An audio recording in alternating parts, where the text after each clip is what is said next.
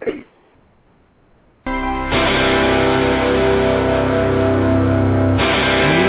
don't make a sound. Say, have you heard the news today? One flag was taken down to raise another in its place. A heavy cross to bear, a stubborn heart remains unchanged. No home, no life, no love, no strangers singing in your name. Maybe Jesus, colors change in the valley side. Tears dried up, feel my face, running through hell, heaven can wait. Long road to ruin, stare in your eyes, under the cold-free light. No tomorrow, no dead end in sight.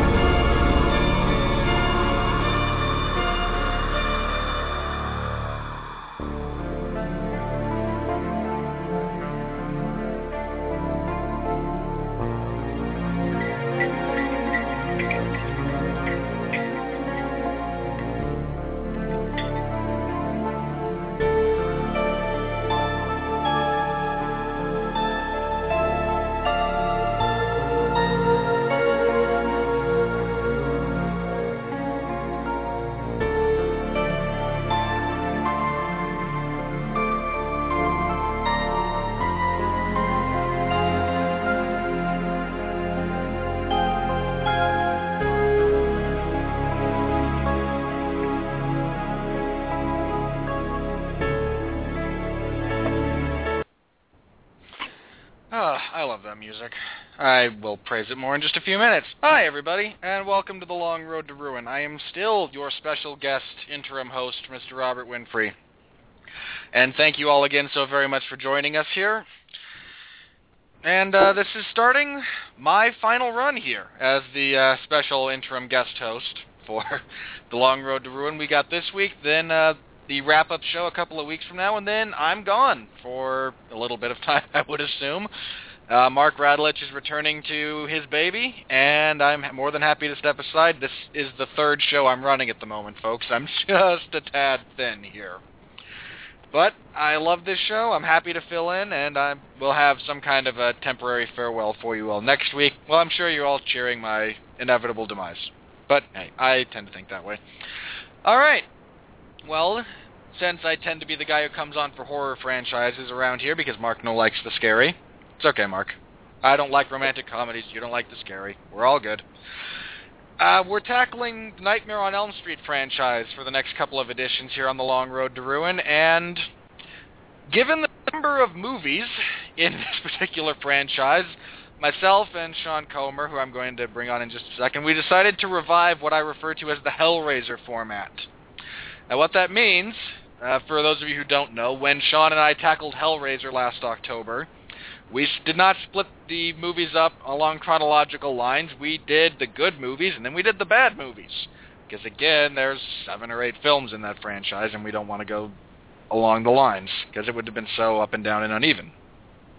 And that's what we're doing again tonight. So tonight, for everyone out there, you get the good ones.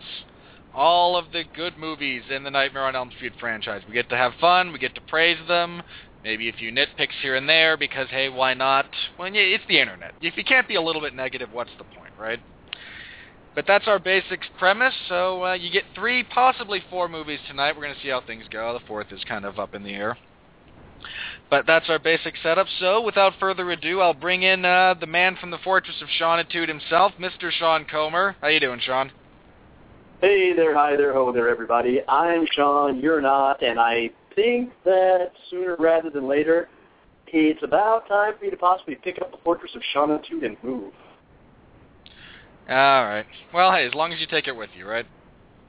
Oh, well, yeah, and I'm certainly not leaving Phoenix. I don't have any intention of ever living anywhere else. But, yeah, I think it's time probably, it's probably going to be my last year here. I'm kind of looking around Mesa, and I'm getting tired of how even after about 6, 7, 8 months of road construction, it still looks super crappy. So it never ends. It never, ever ends. Yeah, business is going under all around me. I'm thinking about speeding up my plans to move up the highway about 15 minutes.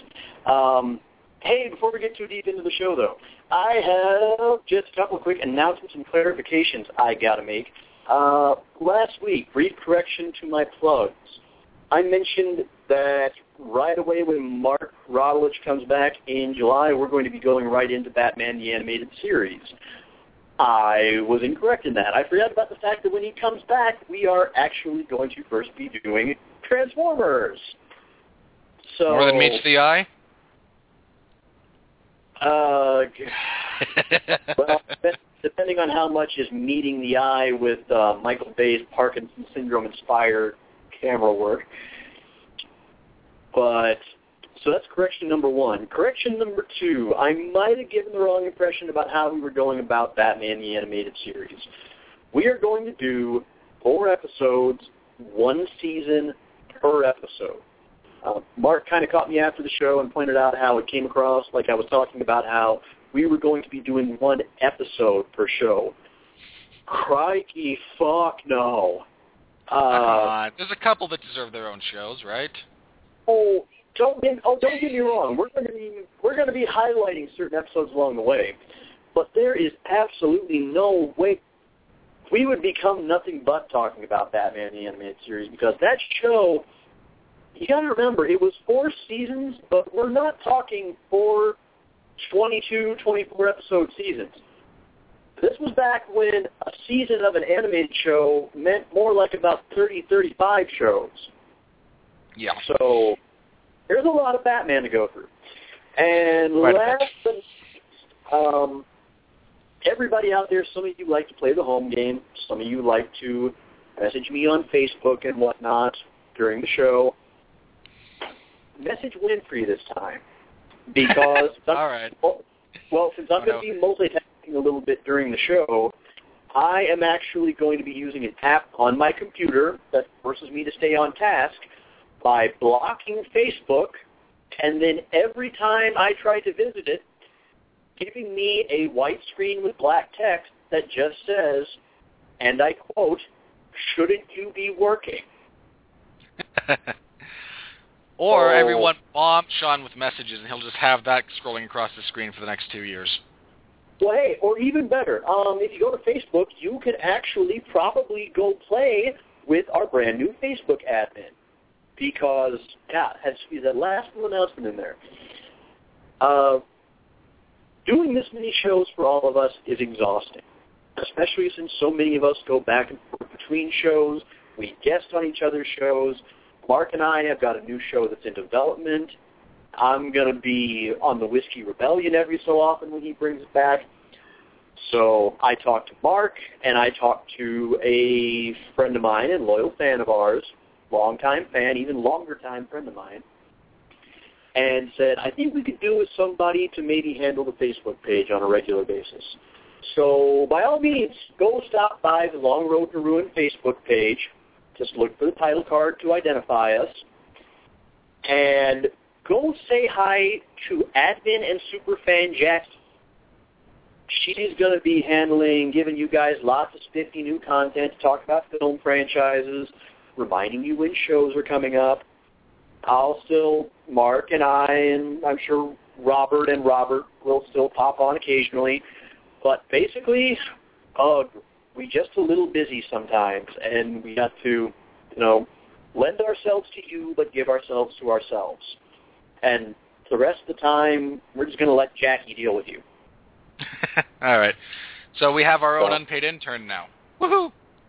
Well, you know what? We're kind of growing as a little bit of a cottage industry because we got four main people who are kind of the decision makers, and we got several other hosts, and then we got our title card artist, Ben. Well, speaking of, I don't want to leave him on hold forever. I got to bring him on here. So, yeah, he's the host. I'm sorry, Ben. All right. He wanted to join us. He does the wonderful title card art for us here at the Long Road to Ruin, unless he has other commitments that actually pay him, and we don't begrudge him that. But including this one, which is awesome, in part because I get to zing Sean just a little bit. But please welcome, everybody, Benjamin Colon to our podcast. How you doing, Ben? And sorry for the long wait. Good evening, guys. No problem. Skype doesn't like me, apparently. Skype's a pain in the ass more often than not. So I am coming to you from my ancient 5-6-year-old cell phone. I was hoping you were going to say rotary. I dream of the day when someone calls into us with a rotary phone. I'm sure there's an app for that. More than likely. All right, everybody, let's... Actually, before we get to talking about the movies, though, if you don't mind me delaying us just a little bit, I would feel terribly ashamed if we neglected to have Ben tell some of the stories behind this month's absolutely gorgeous title card. Yeah, by all means. We're getting into that already? Oh, man. Yeah, we'll put you on the spot early. We'll break you in gently, right? Give you a 30-minute segment. Oh, man, I wish I... Because, you've been on Winfrey's show, but it's the first time you've been on ours. So. Yeah, I was saying, real quick for the record, Sean and I talk online all the time. This is the first verbal communication he and I have ever had, which is kind of funny because I think a lot of it, especially probably in part 2, is going to consist mostly of, I'm going to have to disagree with you on that one, Sean. But that's okay. More than okay. Yeah, this title card, okay. I had this crazy idea a couple of months ago. I had planned way ahead of time. I was going to attend Chiller Theater Convention. It's a horror convention in Parsippany, New Jersey that I've been to a couple of times before.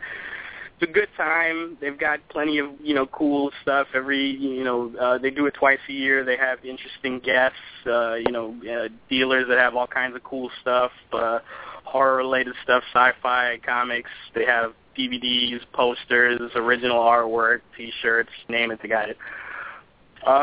This year, I found out, and I kept tabs on this because this was not the first time it was announced, but apparently, I had found out that Heather Langenkamp was going to be there this year, and I have always wanted to meet her. I am, we'll get into this in just a moment, I'm sure, but I'm a huge, huge Nightmare on Elm Street fan. Robert can attest to my love of Spider-Man, but Freddy Krueger is kind of neck and neck as far as, key components of my childhood. So I had this kind of crazy idea. I was thinking, and Sean had announced, you guys were doing Nightmare on Elm Street for Long Road to Ruin. And there was no way I was not going to do the title card for that. And I decided, what if I got the title card done in time to bring a print of it to Heather Langenkamp at the convention? So that's what I did. Yeah. I think it's been it was posted on the Facebook page a little while ago. If I get a chance in a little while, I guess I can repost it. But yeah, she seemed to really like it. By the way, she's a total sweetheart. And I've had friends that have met her that can attest that she's just the sweetest person you'll ever meet. And it's 100% true. She loved the artwork. I had it laminated. I gave her a print of it. She signed my poster. She signed my DVD. She posed for a picture. It was a total fanboy moment. I was trying not to make a complete idiot of myself. As far as all of you know, I didn't. Yeah, it was a good time. That was the good part of it. The bad part of it was that this was by far the worst convention I've ever been to in terms of how it was organized. I don't know how much of the story has reached you, Robert, but I was actually waiting outside the building. This convention takes place twice a year at the Parsippany, New Jersey Hilton. Usually it's not that hard to manage because there's not that big of a crowd problem. This year they made the idiotic mistake of holding this convention in the same venue while inviting many, many more guests, including about half the cast of The Walking Dead, including Norman Reedus, and half the cast of Sons of Anarchy, including Tommy Flanagan. This was so we basically crippled the appeal of the convention and kept the location the same. Yeah, and it went about as well as you might expect. There were easily about 200 or 300 people waiting outside to get in before the convention even began on Saturday morning. It filled to capacity before it even officially opened. We were stuck outside. I personally was stuck outside for about 5 hours, I think it was. Oh, man. If I hadn't come such a long way, I probably would have left. But I kind of, nothing ventured, nothing gained, I guess you would say. Eventually, there were so many people that just got sick of, the crowd and sick of everything. There were a few people that were coming out. I think this one guy and, this girl that he was with were leaving, and everything is done by wristband. So basically I just got off the line that I was waiting in that was circling several blocks. And I asked the guy, dude, you done for the day? You going home? How much you want for those wristbands? And he was like, I'll give you both of them for $20. And I said, sold. So he sold me his wristband, and I walked right into the convention, and I had a good time with the remainder of the time that I had left. And I was very happy that I was only giving that guy money, and I gave absolutely no money whatsoever to Chiller Theater Convention because they completely screwed up this time, and they pissed off a great number of people who were waiting in line, some of whom I'm pretty sure were actual bikers, so that could have gotten, ugly. Oh, yeah. It ended up working out okay. I miss Heather Langenkamp and Ronnie Blakely, who plays her mom in the first movie. They actually did a panel discussion that I really wanted to see. I ended up missing that, which really sucked. That was, that sucked. Waiting in line outside sucked, but I ended up having a good time with what time we had left. So I guess it all worked out for the best. Like I said, I got to meet Heather. That was pretty cool, and she loved the artwork, and I've got it. I've got a picture to prove it. No, we're all grateful for that, and let me just say, I know Sean was, but seeing, seeing her holding something that was going to go up on our show and something that you had created for us, it was a little bit surreal and really awesome as a fan of the series to see that. So thank you on my behalf, just from me, and I'm sure Sean will thank you as well in just a second when I let him talk again. But thanks for going through all that. Well, not only thank you for the card, but thanks for braving that convention to get it signed. Even though I know it was obviously more, understandably, a thing that you were doing for you more than for us. But as I can attest, sort of secondhand, because my ex-fiance sells a lot of handmade jewelry at conventions, and I can attest from some of the tales she's told me. If you ever want to see something throw an otherwise organized, orderly event and a rational bunch of people into total cuckoo for Cocoa Puffs nanners chaos, put them within spitting distance of a Walking Dead cast member, especially Norman Reedus. Yeah, can I say, by the way, props to Norman Reedus. I heard, he had to cancel a day of the convention because he was filming something, I think, on that Sunday. But he ended up, to make up for it, he stayed overtime signing autographs. From what I was told, he was up in, because they do this in private suites so that, that things don't get too crazy. Apparently, the Friday night before I got there, he was out. He was signing autographs and posing for pictures till about 12 or 1 in the morning. So, props to that guy. He at least knows how to treat his fans. Oh, yeah, I've heard Norman is just a sport and a half when it comes to this stuff, and just braving all the madness just to meet fans. So. Yeah, part of me wonders if he knows his character's going to die in the near future, so he's just milking it while he can. Well, could you blame him? Not at all, and I'm a horrible person for suggesting that. And it's now going to come true, and all of the fangirls are going to want my blood. Fuck them. Your show is overrated, blasé zombie fiction anyway. Yeah, watch it. I like the show. Watch it a little bit. All right, but lest we devolve into screaming at each other over The Walking Dead. If we're going to scream at each other, let's do it over at least the series we've advertised as talking about. You're here. All right. So, Nightmare on Elm Street. Original came out in 1984. This was, and I joked about this a while back, and then I realized that I know it's a bit more true than I wanted to admit at the time. Freddy was probably the most recognizable icon to come out of the entire decade that was the 80s. Which speaks volumes about how bad the 80s were by and large. But this was a crazy, it's one of those stories, and to anyone out there listening, if you haven't seen the documentary Never Sleep Again, The Elm Street Legacy, it currently streams on Netflix, so if you're a Netflix subscriber, it's 4 hours long, give or take. I might be misremembering that. It's long. I think somewhere between 4 and 5 hours. It's 3 hours, 58 minutes and change, as I seem to recall. 4 hours. And it's a wonderful documentary about all of these movies. And you get some great backstory, you get some great insight, and I would encourage you all, if you have the time and the inclination, check it out. It's awesome. The really interesting thing about it is when I was kind of boning up for this week's show, I popped in my old and beloved, I should say, 2-disc Infinifilm DVD special edition of the original Nightmare on Elm Street.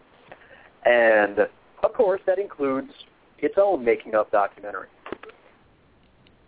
Folks, it's absolutely astounding, the difference between watching a documentary that is put together by New Line, in which sometimes, every now and then, when they're talking about a lackluster chapter in the franchise's history, you still feel like telling the people on screen, okay, that's good, now move over and suck on the right one. And a movie that is produced, backed, and narrated by no less than Heather Langenkamp, and actually takes a really extensive no holds barred, pulls no punches, brutally honest sometimes look at a franchise that, for the most part, is two excellent movies, bookended by a cadre of lackluster sequels, and one that was actually miraculously still pretty good, probably for no small reason because it at one point involved the original creator. But the best parts of this are you are going to hear so many great stories behind each film. You will get to discover... I'm going to save the rant about the Nightmare on Elm Street 2 section for next show because, my God, you are going to feel like you reek of bullshit by the time you get done with the lies of that one. You get to learn what an utter douche Rennie Harlan... I'm sorry, racist, horny douche Rennie Harlan was during the making of Nightmare on Elm Street 4. And what an actually kind of... almost kind of an endearing fanboy Ronnie Yu was all throughout the making of Freddy vs. Jason, including him just kind of blatantly calling out one of the members of the main cast. It's 4 hours, so it's kind of not for the casual fan or not for somebody who doesn't get into all the inside baseball stuff about movies like we do. But if you're a horror buff at all, you owe it to yourself to go watch this and then go track down Crystal Lake Memories and watch that extensive lexicon on the Friday the 13th movies, because we are eventually getting to that series, too. So. Tell you what, as soon as Netflix starts streaming that one, we'll do it. Correction, as soon as they get a Friday the 13th aside from... Oh, you meant just Crystal Lake Memories. I was going to say, because for some reason the New Blood is available for instant streaming, but nothing else is. Nah, just Crystal Lake Memories. I know the rest of it. Yeah. Yeah, I had that problem with when I was trying to find God help me, I was trying to find Freddy's Dead on Netflix because God knows I didn't want to pay out of pocket for it. Yeah, apparently only Nightmare on Elm Street 2 is streaming on Netflix. Why? I have absolutely no idea. Why specifically 2, I don't know. For the same reason that Halloween... For the same reason that they stream Halloween 6, The Curse of Michael Myers. Or not 6, I don't know, 4. 4 or 5. Well, yeah. One that's so bad it's now like public domain. Or why Mission Impossible 2, 3, and Ghost Protocol are streaming, but the original isn't. That's actually the recent development. They had that up for a while. I know because I rewatched all of them back to back. I hereby propose Long Road to Ruin Netflix. Make it happen, guys.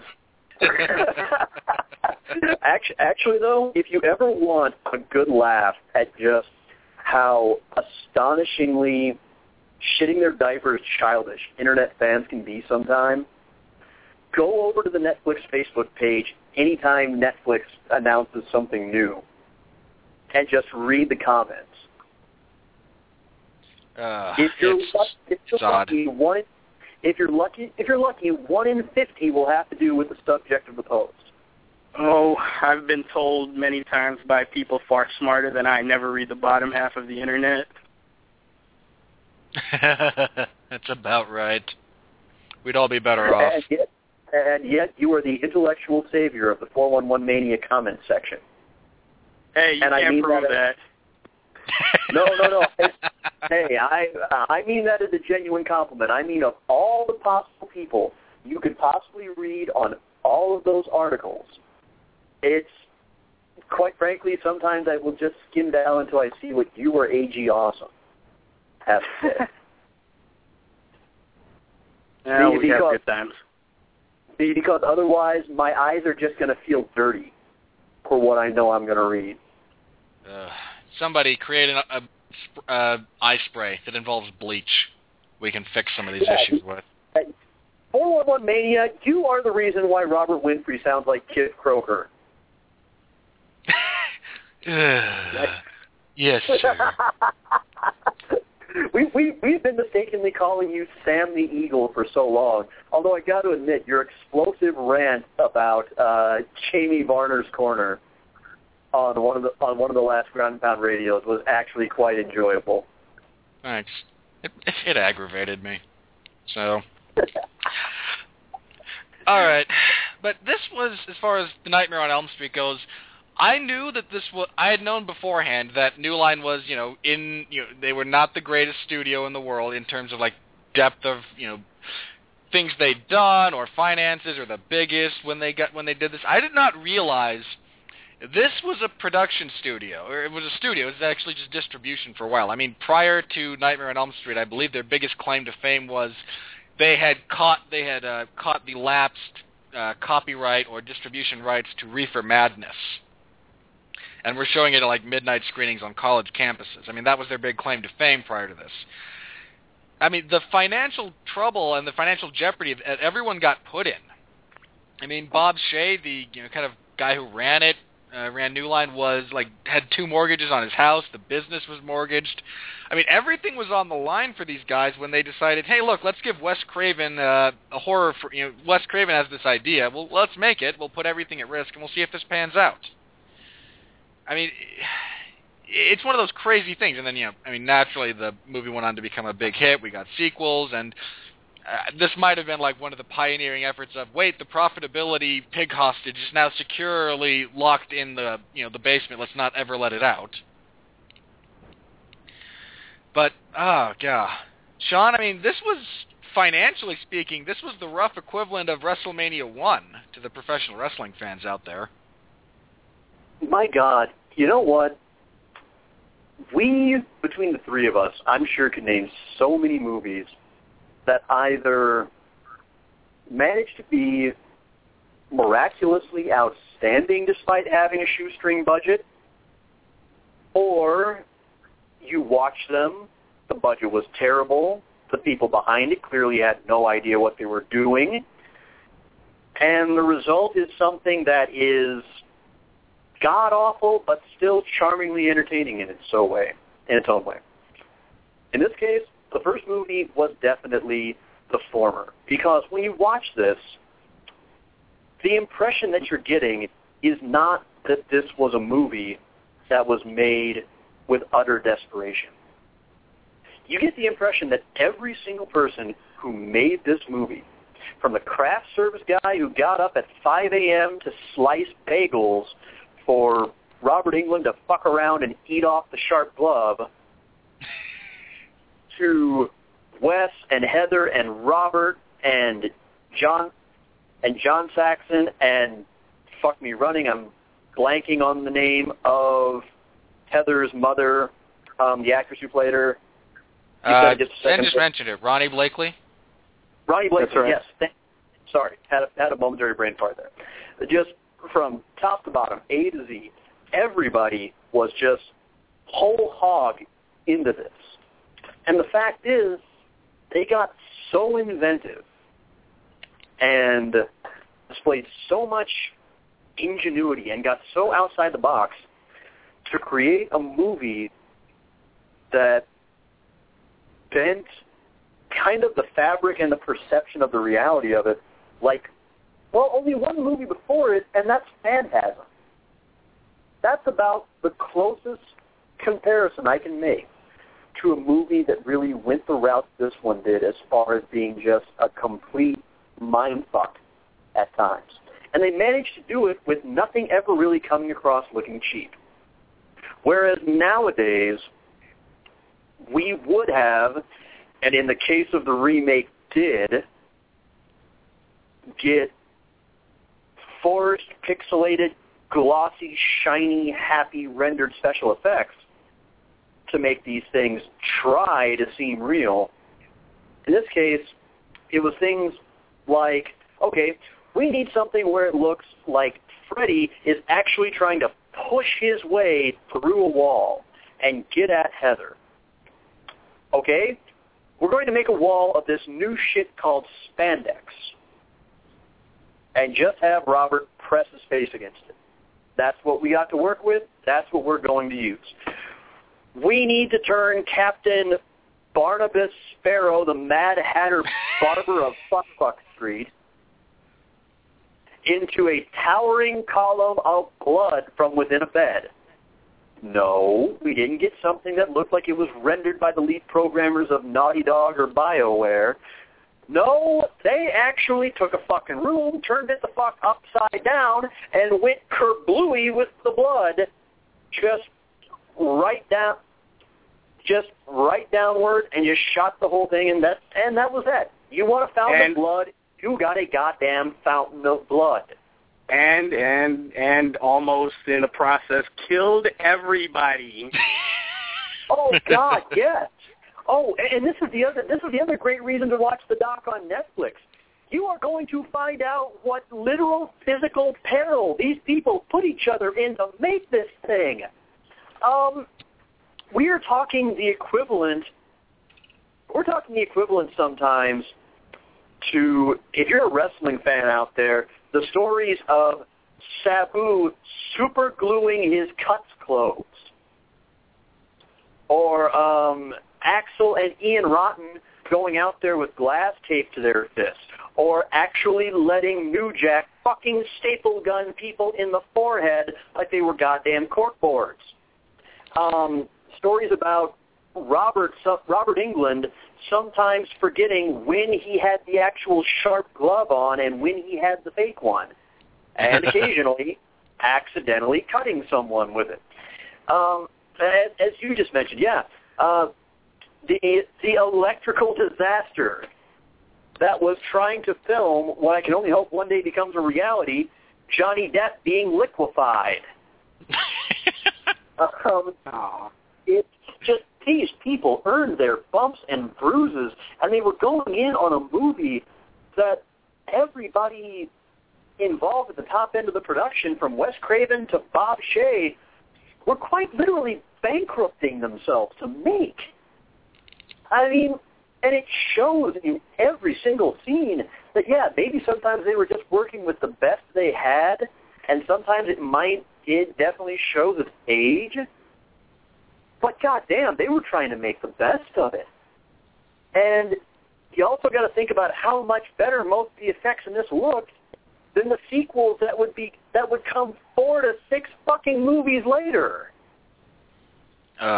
It's crazy, some of the crap that went through. Okay, man, I want to go to you for this one and part of this is because last October, I believe, on my podcast, Everyone Loves a Bad Guy, cheap plug, yay me, I had Sean on, and I devoted the entire month to famous Halloween-style horror villains, and Freddy got his own podcast because he's Freddy Krueger. So I know Sean's opinions, and he and I talked at length about this, so I want to go to you for this. As a character, when you see Freddy Krueger on screen, or when you get maybe just the silhouette, or, how did he translate for you on screen? What about him kind of got you to pay attention? Visually, for me, when I was a kid, because like I said, I grew up on Nightmare on Elm Street. It was always the effects tended to come first. The Elm Street series was always the movie series where they were doing effects work like nobody else had done before. But as far as Freddy as a character himself, actually, it was more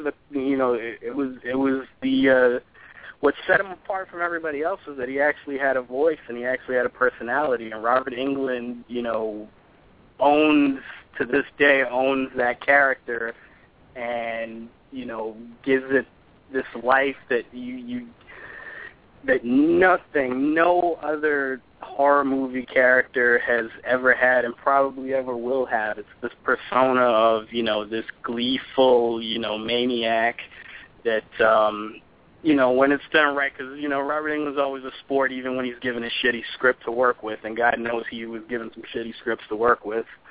But when you really get him right, you strike the balance between this guy who's wisecracking the next minute and making you piss yourself the next. I know, me personally, I guess we'll get to part 3 later. Elm Street 3 probably has the best, balance between those things. The first Elm Street movie is definitely more horror than comedy, and as far as Freddy's persona, but he's still, doing these dark, humorous things, licking Heather Langenkamp through the phone, I'm your boyfriend now, Nancy, that sort of thing. It's funny, but it's also goddamn terrifying if you think about it for longer than a second. Just a little bit. All right. As far as I'm not going to run down the first Nightmare on Elm Street. I don't want to do a plot synopsis. I will for some of the other movies. I'm not going to do it for this one. You should know the movie. If not, you have the internet, everybody. You're listening to this via the internet. Look it up. I'm going to be a little bit lazy about that this time around for this movie, because I feel like you should know the basic plot structure. And I just wanted to ask you, as far as this one, Sean, and what's your favorite thing about, if you had to pick like one scene where you could just, if it's some magical world where, you had to sell someone on watching these movies, if you could pick one scene, what would it be? Oh, God, if I had to pick just one scene from the first Nightmare? Like a 3-minute scene, not like a screenshot or anything. Well, you see, my thing is the scene that I would actually pick would be the entirety of Tina's death. It feels bad. It feels bad to pick something that's that early, but that's the best combination, I think, or at the very least, it is one of the best combinations of everything that makes this movie, from Robert Englund's performance, in which, unlike a lot of other actors, he doesn't look like he's fighting the makeup. He's making it a part of him. He's using it to extend his performance. It's, okay, and again, funny enough, good comparison, Johnny fucking Depp. Always looks like he's fighting the makeup. Always looks like he's acting against it, like it's a challenge to him. No. Englund is so dynamic, he made this a part of his character. He took the fact that the glove was a little bit on the heavy side for his scrawny body to handle, and actually made that one drooped shoulder kind of a part of Freddy's whole thing, a signature part of his mannerisms. And then, as he put it in the documentary, he's learned enough to know to add just a little bit of a touch of Jimmy Cagney's kind of wide, defiant gangster stance. And he would work in little things just that would happen throughout the shoot and make that a part of his performance. You've got the inventiveness of a lot of the special effects. And actually, this is the first time in the movie we see the upside-down room effect during what is not a jokey, funny, ha-ha kill, but just something that is completely, utterly visceral and brutal. And, I don't think, in my opinion, would be quite topped in those categories until we would get to Wes Craven's New Nightmare, when they did an homage to that scene. So, yeah, everything about it, from the timing and pacing and mood of Charles Bernstein's score, to the performance of, blanking on her name again, the actress who played Tina, who has now grown up to look like, speaking of actresses whose names I'm blanking on, the actress who played Dexter's whiny wife. Julie Benz is who you're thinking of there. As for Tina, the actress is Amanda Weiss. Amanda Weiss. I knew it was Reed or Weiss or something like that. I don't know where my head is tonight. Because I'm going live with you guys. I'm not resorting to Wikipedia quite yet. So, I am. That's how we fact check. Yeah, even Jesus Garcia, who's credited here as Nick Corey, getting slammed around the room helplessly while she's being dragged up the ceiling and gutted, and then finally just plopped onto the bed. It's one of the most perfect kills in horror history. So if I had to go to somebody who's a real strong-stomached horror fan, not somebody who's just a little bit on the frail, iffy side. Hi, Mark. But somebody who can really stand their ultraviolence, that would definitely be the one I would go with, just from the time you first hear and see those pebbles being tossed against the window, all the way right up until Tina goes sploosh. All right. So, Ben, same question. You got a sequence in here that you just love and would absolutely use to sell the movie to somebody? I would say I can't make it. I can't not replay the scene of Freddy pushing his face through the wall. I can't not replay that. Like, anytime I watch Nightmare on Elm Street, I always end up playing that back. That is like, visually, I'm always looking at, how stuff looks and how things are lit and how things are shadowed. Like, that is one of the most convincing practical effects I've ever seen. And like Sean was saying, spandex. It's the most dirt simple thing you can do. Make a fake wall, cover it with spandex, light it to make it look like a regular wall, and push somebody's face through it, and it's absolutely terrifying. That stands out to me. Which that's sort of the beginning. That's sort of the foreplay, if you will, for what happens with Tina. Only a few minutes later. So that's the standout to me. That's what I always.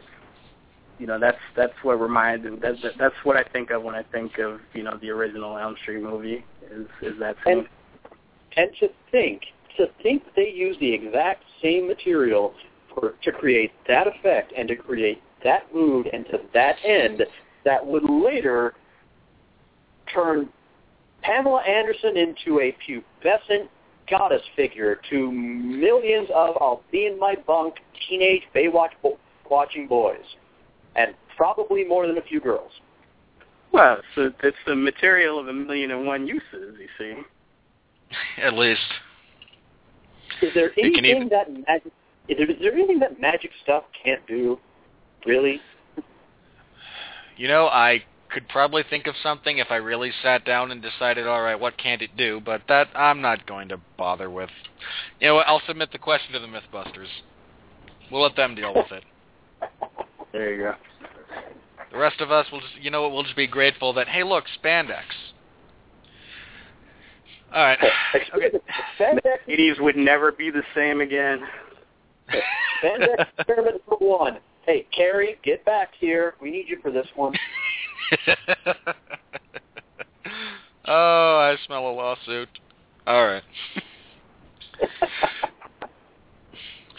All right. This movie...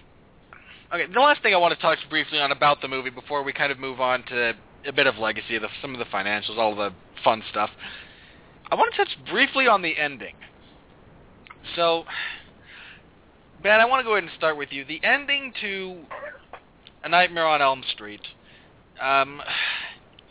it seems like Nancy has finally triumphed, and there's a bunch of debate. Well, there's theories. I wouldn't say healthy debate, but a bunch of theories about what the ending actually means. I know Wes Craven's, but for those of you who haven't, I will briefly describe this scene. Following defeating Freddy, which Nancy does by turning her back on him, no longer giving him energy, not being afraid of him, something along those lines, and that sucks all of his power out. She beats him. That's the sum total here. She beats him. She goes outside, and the sun is shining brightly again. She gets into her boyfriend's car. They all go into school. He puts the top up, and it's got the red and green Freddy stripes, and then they drive away, not listening to her screams of horror. Her mother gets sucked through the very small window in the front of the door, and that's kind of where we fade out. And you're left with a sense of, you're not quite sure what's happened. So I'm curious, apart from what, other people have said about it, I want to know where you kind of stand on this one, Ben. What did the ending mean to you? I always thought it was, aside from, all of the stuff behind the scenes where, some people wanted there to be set up for a sequel and others didn't, I kind of rationalized it as it was meant to be made unclear, like, whether or not that was still part of the dream. And if you see, like, it's really hazy and everything's kind of in soft focus and, there's cheerful music playing, and then, like, in the last couple of seconds, everything kind of goes to hell, and the car drives away, and the little girls are, jumping rope ominously on somebody's front yard, which, who does that, So it's, I always figured, like, it was kind of, that last final, screw you, trying to, mess with your mind. Like, was that all a dream? How much of that was a dream? Where did the dream end? Did the dream end? Question mark, big question marks. This is kind of like the original Inception, right? Well, something like that. Well, in a way it was, because you got to keep in mind that when Wes wrote this movie and when they got done making it, there was never any intent to make a sequel.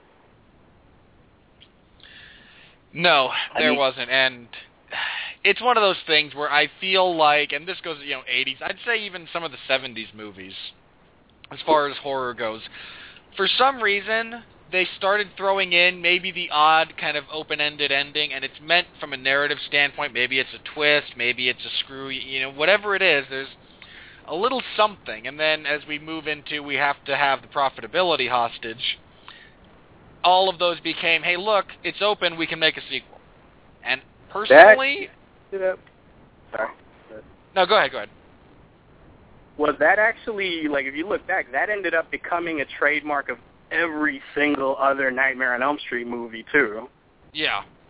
The only thing I was going to say was, from a contemporary standpoint, if I go see a horror movie nowadays, I'm more shocked if we get a straight ending than I am by some kind of last little screw you or screw with the audience or we'll leave this open for a sequel moment. I am so much more surprised by just a straight ending than I am by, oh no, here's a little bit of screw you or screw with you. I mean, it got to be a bit much for me as far as, and the fact that people are still doing it, because everybody wants to make a franchise nowadays.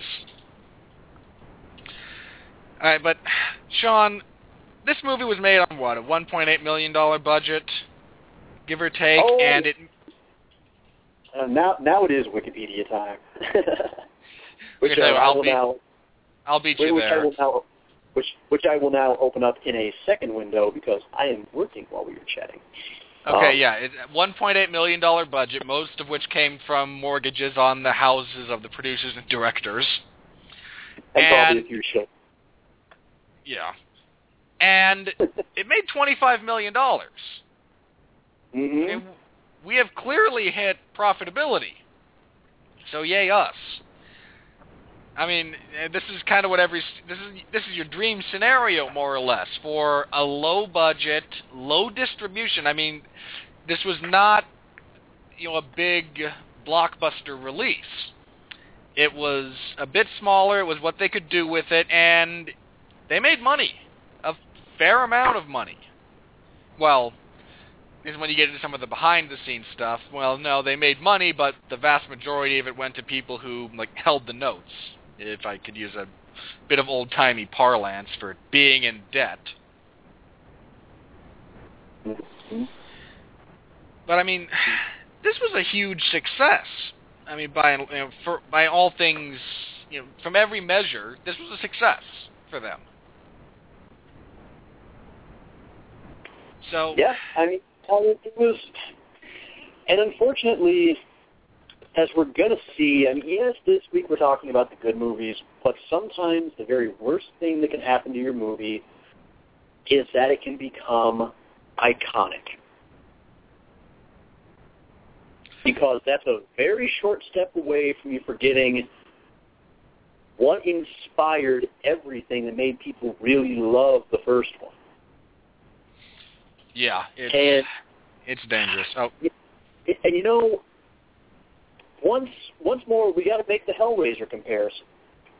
Although in this case, I don't think the way we get from the first movie being great to the second movie being laughably, hysterically awful to the point that it goes around the bend and actually becomes amusing, to the point of Part 3 actually being good is quite so random.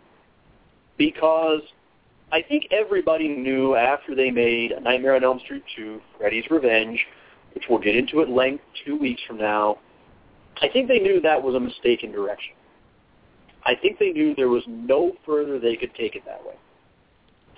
So instead, they reversed course and decided to take a script that somebody else had written, and I believe, if I remember correctly, they adapted that into Nightmare on Elm Street 3: The Dream Warriors. And a little bit. Hang on. Yeah. Ben, you wanted to add one more thing to close out the discussion of the first one before we move on to 3? Yeah, just before we get too far into this, I'll try to keep this as short as possible, but this is something that I promised Sean I was going to do, and I promised another friend of mine I was going to do, which was I had a tangent. I had absolutely nowhere else to discuss this. But it was. Sorry, I can't believe I forgot about this. Yeah, I'll just lay out. Yeah, don't worry about that. No, I called it. No, I called this how they could have saved Johnny Depp. Oh yeah. All right. Yeah, I always had. This was me and a couple of friends of mine screwing around, like talking randomly about this movie when we were watching it one night, and there was probably some alcohol involved, but whatever. I always figured, to set it up, Johnny Depp has arguably one of the most infamous deaths in the movie. He gets sucked into a bed, and he gets expelled from the hole in the bed by Freddy Krueger, blood first. It's if anybody hasn't seen it, and why wouldn't you have seen it, but it's as gruesome as it sounds. It's awesome. It's probably my personal favorite death in the entire series. But it's set up that Nancy calls Glenn's house because she's got this plan to catch Freddy, to pull him out of the dream. She needs Glenn's help to do that, and she tells him, famous line in the movie, whatever you do, don't fall asleep. And of course, like an idiot, Glenn falls asleep. She has one chance to save him. She calls his house. His parents pick up the phone. She tells them she needs to talk to him. It's very important and very urgent, I believe are the exact words. And because Glenn's dad's a gigantic douchebag, he hangs up on her. Here's how you rectify that. Very simple. All Nancy had to do was call Glenn's house, tell either or both of his parents, I'm getting a little bit worried. I was late this month, and I'm worried I might be pregnant. The scene cuts back to Nancy. You hear over the phone Glenn's parents, Glenn, get your ass down here. Guaranteed, nobody in either house sleeps that night. Guaranteed. That's how you save Johnny. I imagine we'd also, as we're watching Heather listening to the phone, we get a kind of an homage to A Christmas Story where you go, what? And then you hear flesh being smacked and someone screaming, oh, what did I do? What did I do?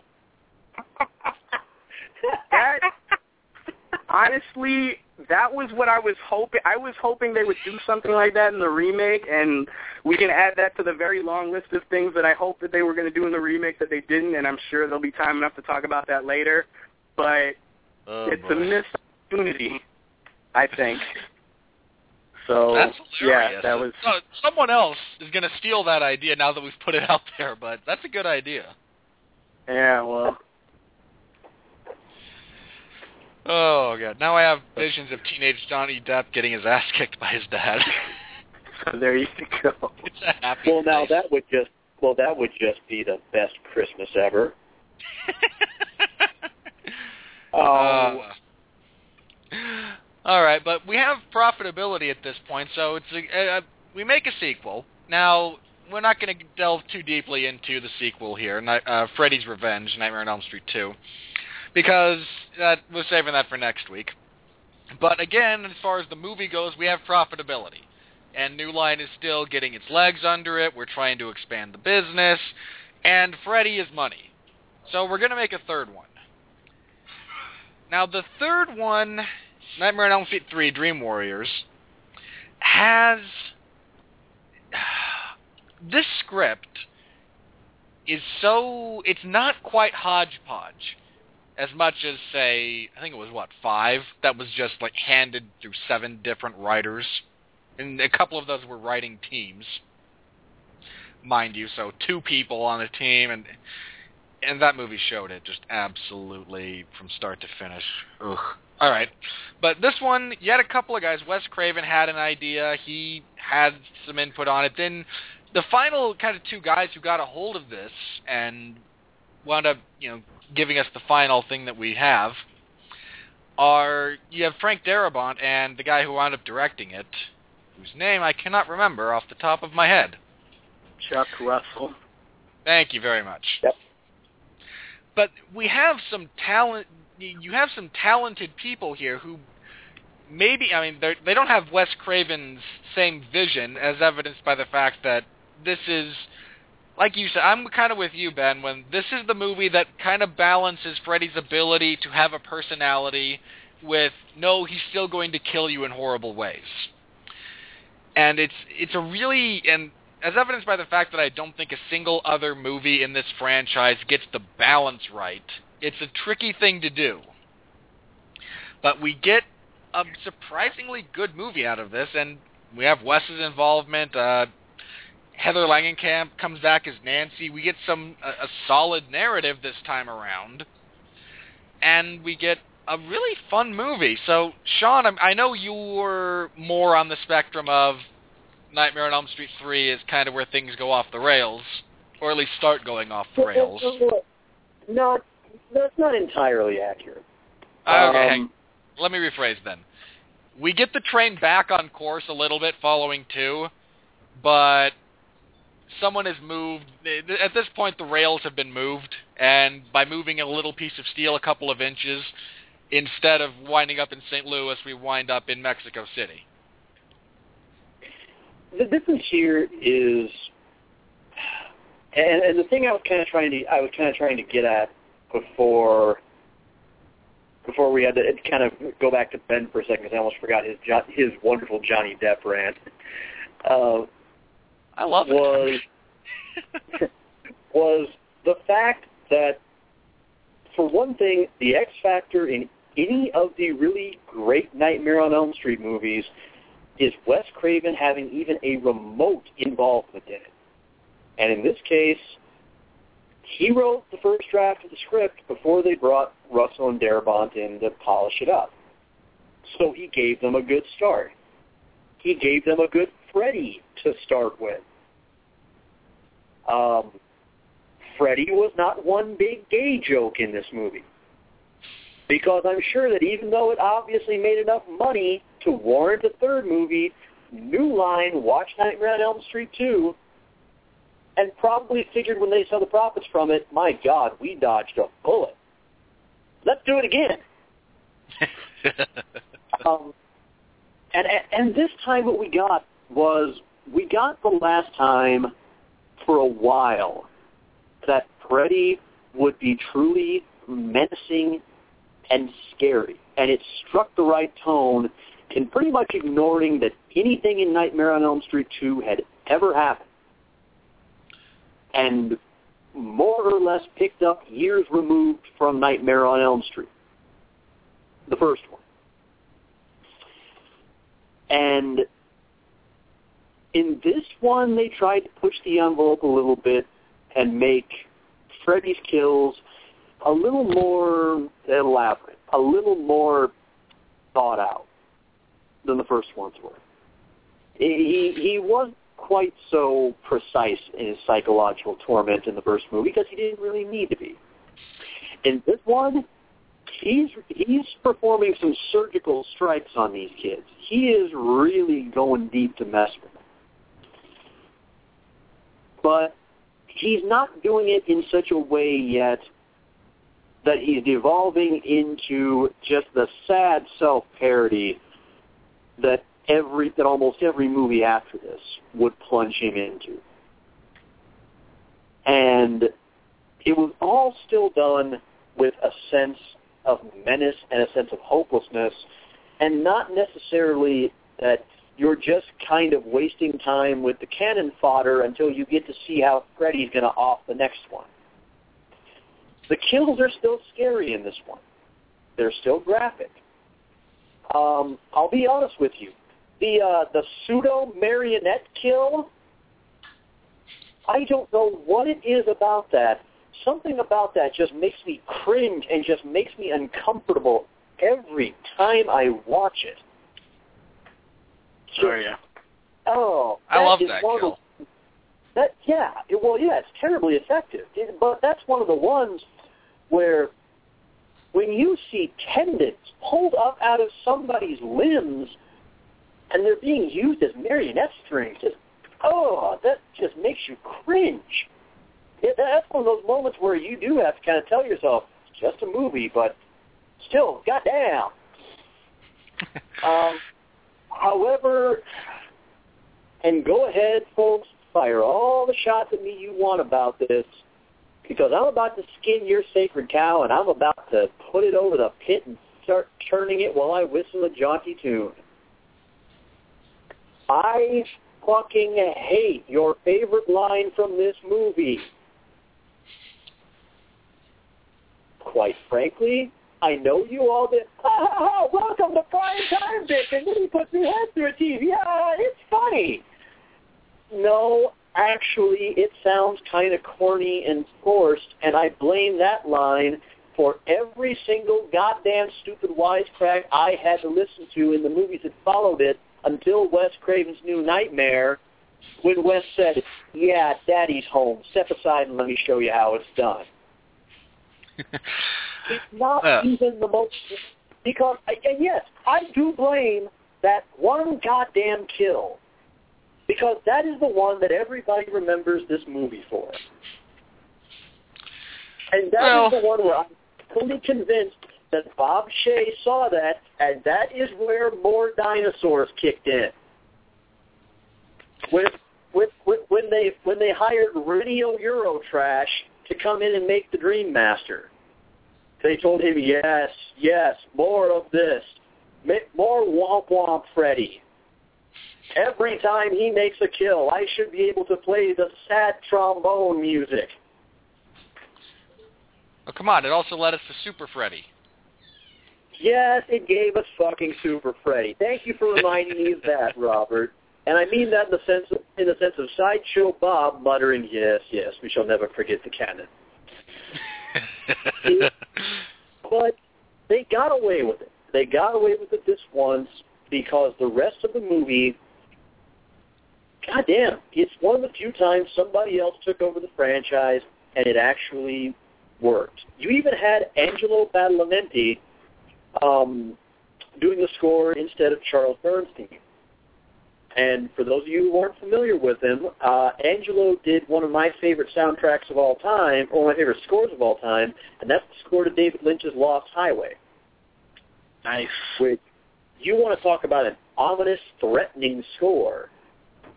But otherwise, it's a movie where it's still very cerebral. And that's what's meant to drive it. It's still driven by the adults not believing the kids. And still not buying that Freddy is really out there doing what he's doing. You got the development of Nancy coming back for one more showdown with Freddy. It's a true continuation, and much like I could say about, how do I want to put this? I saw X-Men Days of Future Past finally this weekend, and the impression I left the theater with is this is the level of quality in a sequel that we were owed after X2 that we never got, and now we've gotten it. Okay? This is the sequel to A Nightmare on Elm Street that we deserved in the first place.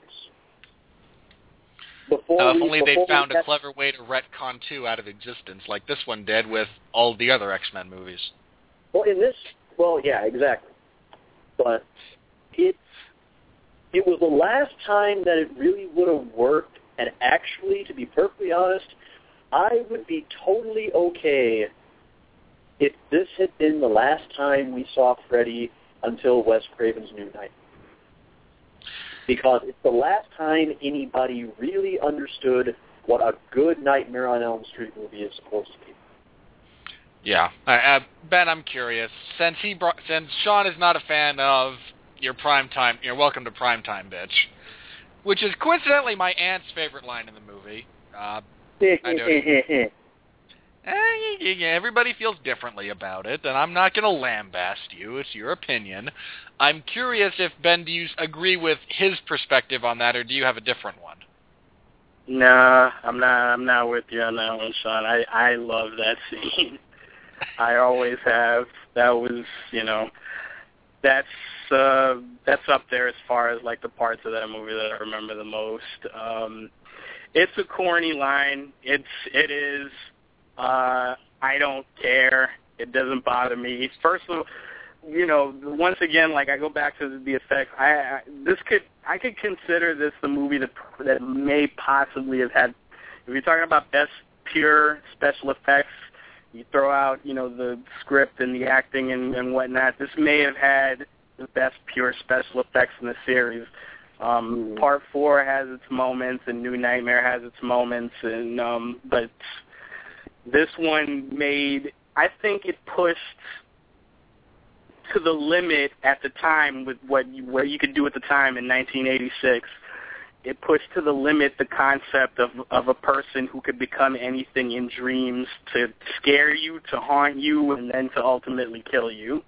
And that's, the TV scene, it's gallows humor, it's black humor, it's black comedy, and I always associate that in my head so closely with Freddy Krueger that it doesn't bother me when I see it, and it certainly goes way, way, way over the top later on. Elm Street 5, you will have your day with me soon.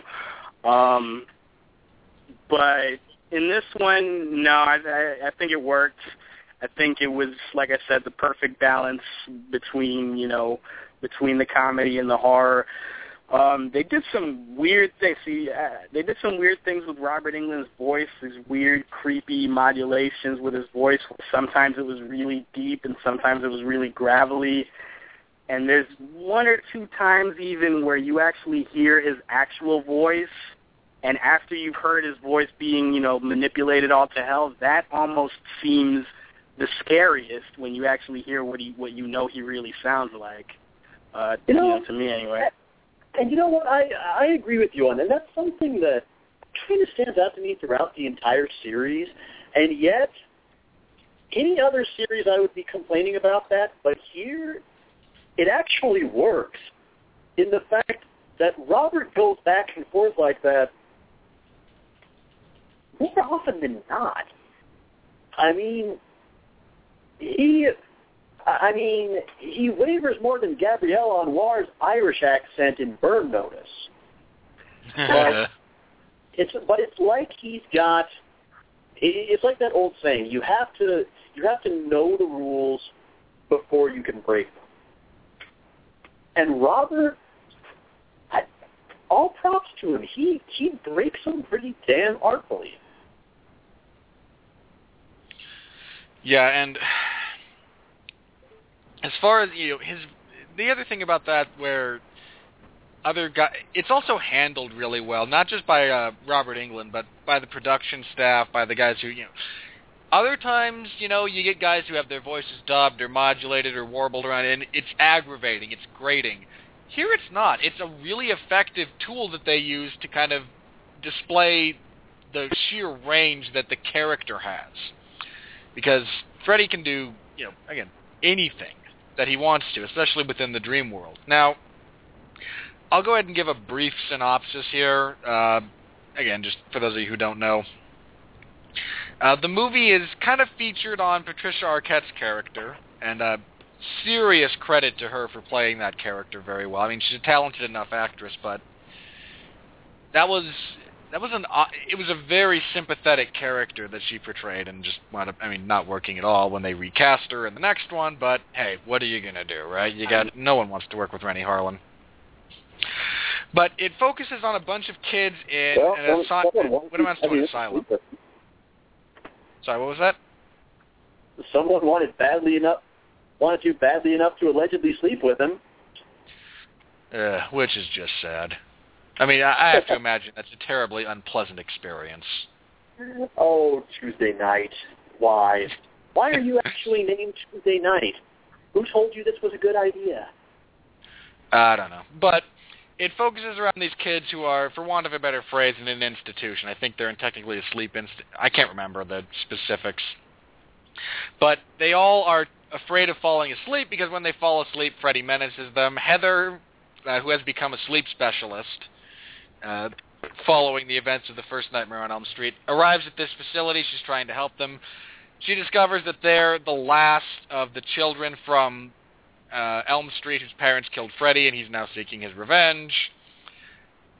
They're the last ones he has to kill. And they wind up trying to fight him in the dream realm, because in your dreams, again, you can do anything as well. Freddy just also can do anything. And they wind up defeating Freddy by finding his body and burying it in consecrated ground, as opposed to any old ground. And we lose people along the way, including Nancy, which was terribly sad, but Freddy gets her before he is laid to rest. And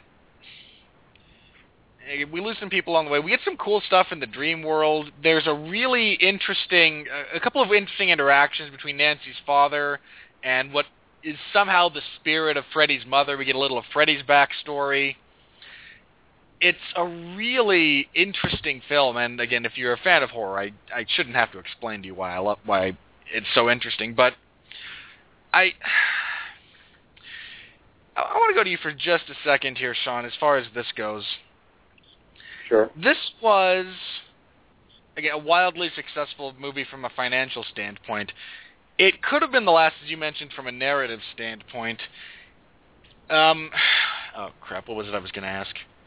Okay, very briefly, did you find it well done, the fact that they were able to balance kind of the two narratives, it's two story arcs kind of going on at the same time, in the sense that you have Nancy and the rest of the kids trying to fight Freddy in the dream world, and you have her father and I think the priest who are trying to locate Freddy's body and stop him that way. Because I've found that it takes a very kind of deft touch to manage a couple of conflicting or simultaneous action and story arcs. And was this one okay for you? I hope I explained this properly. Did it detract from anything? Were the cuts from one story to the other, were they all okay? I want your opinion on that. No, I thought they balanced it perfectly. The Doctor was sort of a do-nothing character. You could have really cut him probably largely out of the movie and just probably gotten more punch out of actually having Nancy be the recipient of all these revelations about Freddy. And it probably would have been actually even more effective, considering that she's the one who's kind of been doing all the legwork. She's the one who's kind of been on the path of discovery when it comes to her enemy the entire time. Makes a lot more sense, in my opinion, than necessarily having this totally new Bill Maher-looking character. He does look like Bill Maher. I've been trying to place him since I rewatched it, and you're dead on it. He looks like Bill Maher. I actually had to go check the IMDb page when I was watching it last night to see who he actually was. And, I mean, it works, but at the same time, why? You got Nancy right there. Just I might have... Go ahead, Ben. Yeah, I might... thinking about this, I might have one reason. I don't know if it's necessarily why they chose to do it or not. And even if it was necessarily the best way to go, but I get why. Because in the movie, Dr. Gordon, who's the psychiatrist, I would guess he's supposed to be kind of, the audience proxy, in that he's the guy, he's the outsider, he's the non-believer, he's the one that is, separate from all these things going on. Aside from the fact that, when the climax of the movie is everybody in the dream world fighting Freddy, and you want Nancy, in the middle of that, you don't necessarily want her outside of that. You kind of have to give that role to somebody else, and somebody who's removed from it. Everybody else, all of the other kids are affected by this. They're all, they're all affected. They've all had nightmares, or they've all, lost friends. And, in Nancy's case, she's, looked him in, she's looked Freddy Krueger in the eye and lived. And, that's one type of character that you want a perspective on, but you also want the perspective of somebody who's completely outside of that, and who has to just kind of, go with it and just, as, like the nun was saying, you have to act a little bit on faith, which was kind of a theme of that movie as well. I wanted to ask you something really briefly. Two things that I really liked about this film, and then I want to kind of move on. But as far as Freddy's kills, I mean, you mentioned the marionette doll. We've talked about the TV, and both of those are really good. Oh, I remember what I wanted to ask you. So I'll get to both of you in just a second. I just want to say my piece on these two, and then we'll move on to that. The visual of that wheelchair from hell that Freddy uses to torment the paraplegic kid. It was so bizarre. And for me it was, it was almost comical for a minute or two when I saw it, and then I realized, no, that's probably what someone who can't walk would think. And that would be like their worst nightmare. Yeah. Totally. And then I have, I really liked Freddy killing the other chick by turning his fingers into syringes and overdosing her. Yeah. My one thing about those two kills, though, is,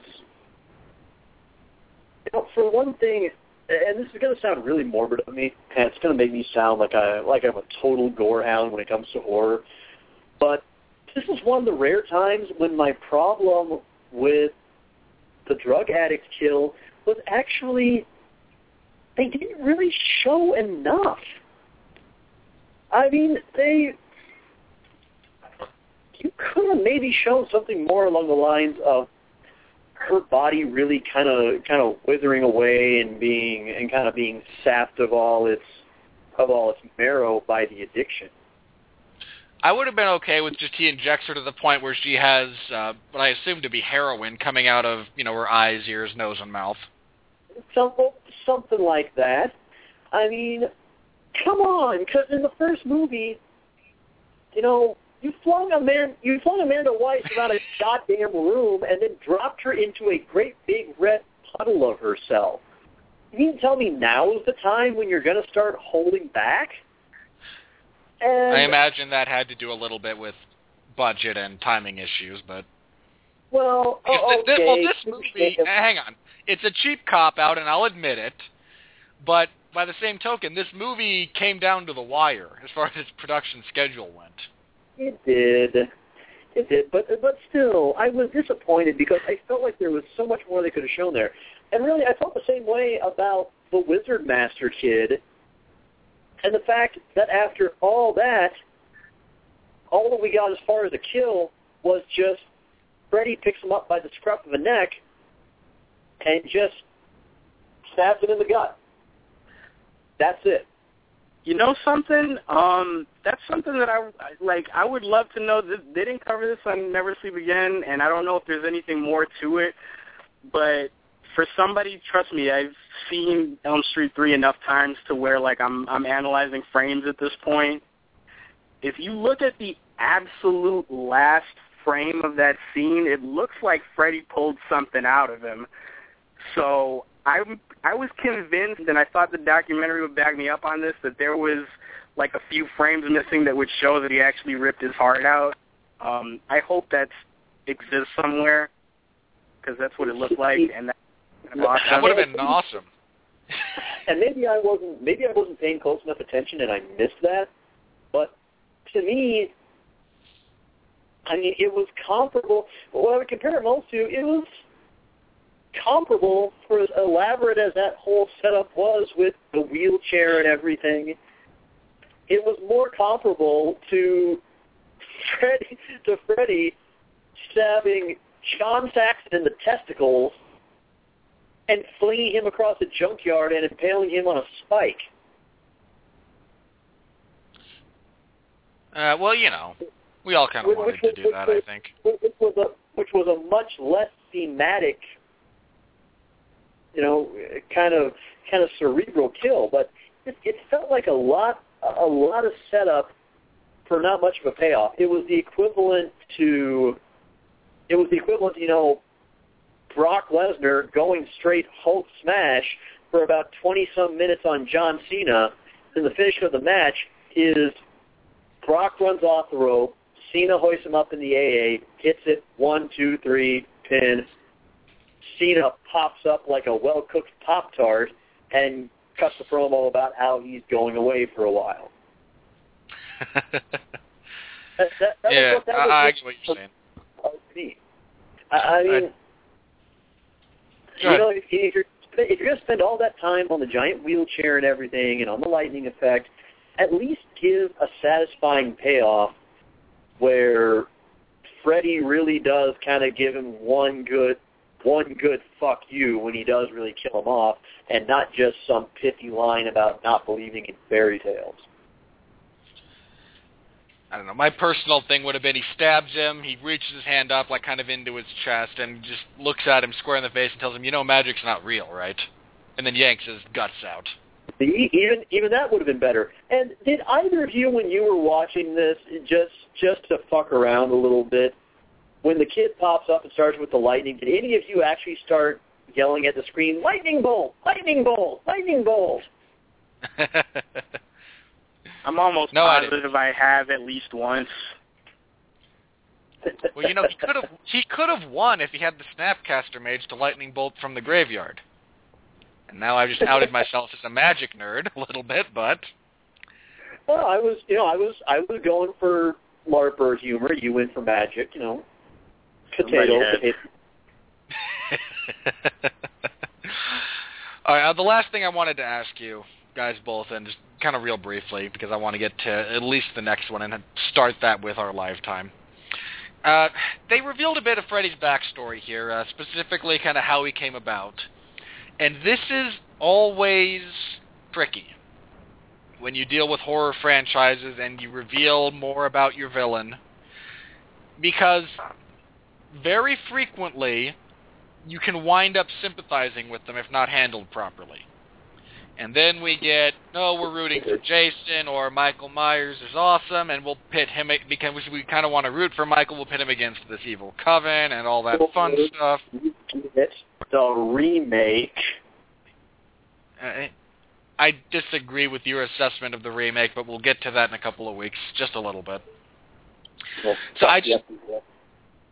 I just wanted to comment, briefly, did the way they handled his backstory, did you like, because I enjoyed it, I really thought they struck the right balance of, okay, we're going to reveal a little bit, but you're not going to sympathize. I mean, kind of in the vein of one of my other favorite reveals about where we get some backstory for a villain, and that was Saw 2, when we learn a bit more about Jigsaw, but he never becomes sympathetic. I felt they struck the right balance here, so I just really kind of quickly wanted to see if either of you agree with my perspective, what your own is. So, Ben, I'll go ahead and go with you first. Okay, no, I'm very glad you brought this up, because if not, I was gonna have to interrupt again, and I don't want to do that because I really wanted to get into this. I have a good deal to say about this, but yeah, I'm with you a lot. I'm with you on this. This is one of the few times where a horror villain's origin is revealed, and I think it actually works, and I would think it works very, very well. And if I had to take a guess, and you brought up Saw 2 and you brought up Jigsaw, and I think the common denominator between both of those characters is they're presented that, you know, in Jigsaw's case, he's still a person. He's still a human being with a personality and with a character and with presumably a past and present and future. And Freddy, you know, what kind of a human being he was is you know, another matter. But he was a person with a personality, with a character that, you know, that was more interactive with both, you know, the characters in the movie that he dealt with, and with the audience. You deal with other characters. You have, you know, your Michael Myers, your Jason Voorhees. That's more like, you know, fear of the unknown. You know, the less you know about them, the scarier they are, because they don't talk. They're these, you know, unstoppable forces, and they work better that way. Once you start knowing too much about them, then they become too human, and the thing that made them scary in the first place starts going away. In the case of Freddy Krueger, what makes him scary is that he was a human being, and he was just as big a, you know, terrible, murderous scumbag when he was alive as he is, you know, now that he's, you know, haunting children in their dreams. So, like I said, this was, you know, you do it with other characters, and, you know, hi, you piece of crap, Hannibal Rising, and it didn't work quite as well. And thank God the show is slowly but surely retconning that. I know I'm pretty sure you watch Hannibal, Robert, so I'm throwing that out there. I'm a huge fan. Yeah, I was screaming into walls because I had no way to talk to about that season finale, but we'll get into that another time. Anyway, yeah, I think I had a huge bit of fun with that season finale. So you even vented to me about that. What? So you even vented to me about that, as I recall. I did, but I mean, well, I'm trying to get you to start watching it, but you know, I don't want to. You know, I'm not pushing too hard because then you'll rebel. So, like you do. But yeah, like certain villains are scarier when you don't know their backstory. They gave Freddy Krueger a backstory that was every bit as terrifying and, you know, completely effed up. You know, bastard son of 100 maniacs. It was about as disgusting and terrible an origin as you could think of. And it works. It works so well for the type of character that he is, you know? And it ended up adding to, you know, to what the character is instead of taking away from it. All right, Sean, your perspective on Freddy's backstory? It's perfect. It is pretty much ideal because when it came to Jigsaw, we had to have a character wherein his motivations were actually complex and interesting enough that we said, okay, I completely disagree on every level with everything that you're doing, but I do at least understand your motivations well enough to see how you reached the conclusion that this was the way to go. In Freddy's case, we didn't need any of that. So, all we needed is just, oh, so that's why you're a bastion of pure evil. Yeah, that makes sense. I could see that. And it works. We didn't need to go any deeper than that. We didn't even really need the flashbacks that we got in Freddy's Dead. It's just enough of kind of a mythical backstory to kind of just keep him as the boogeyman, so to speak.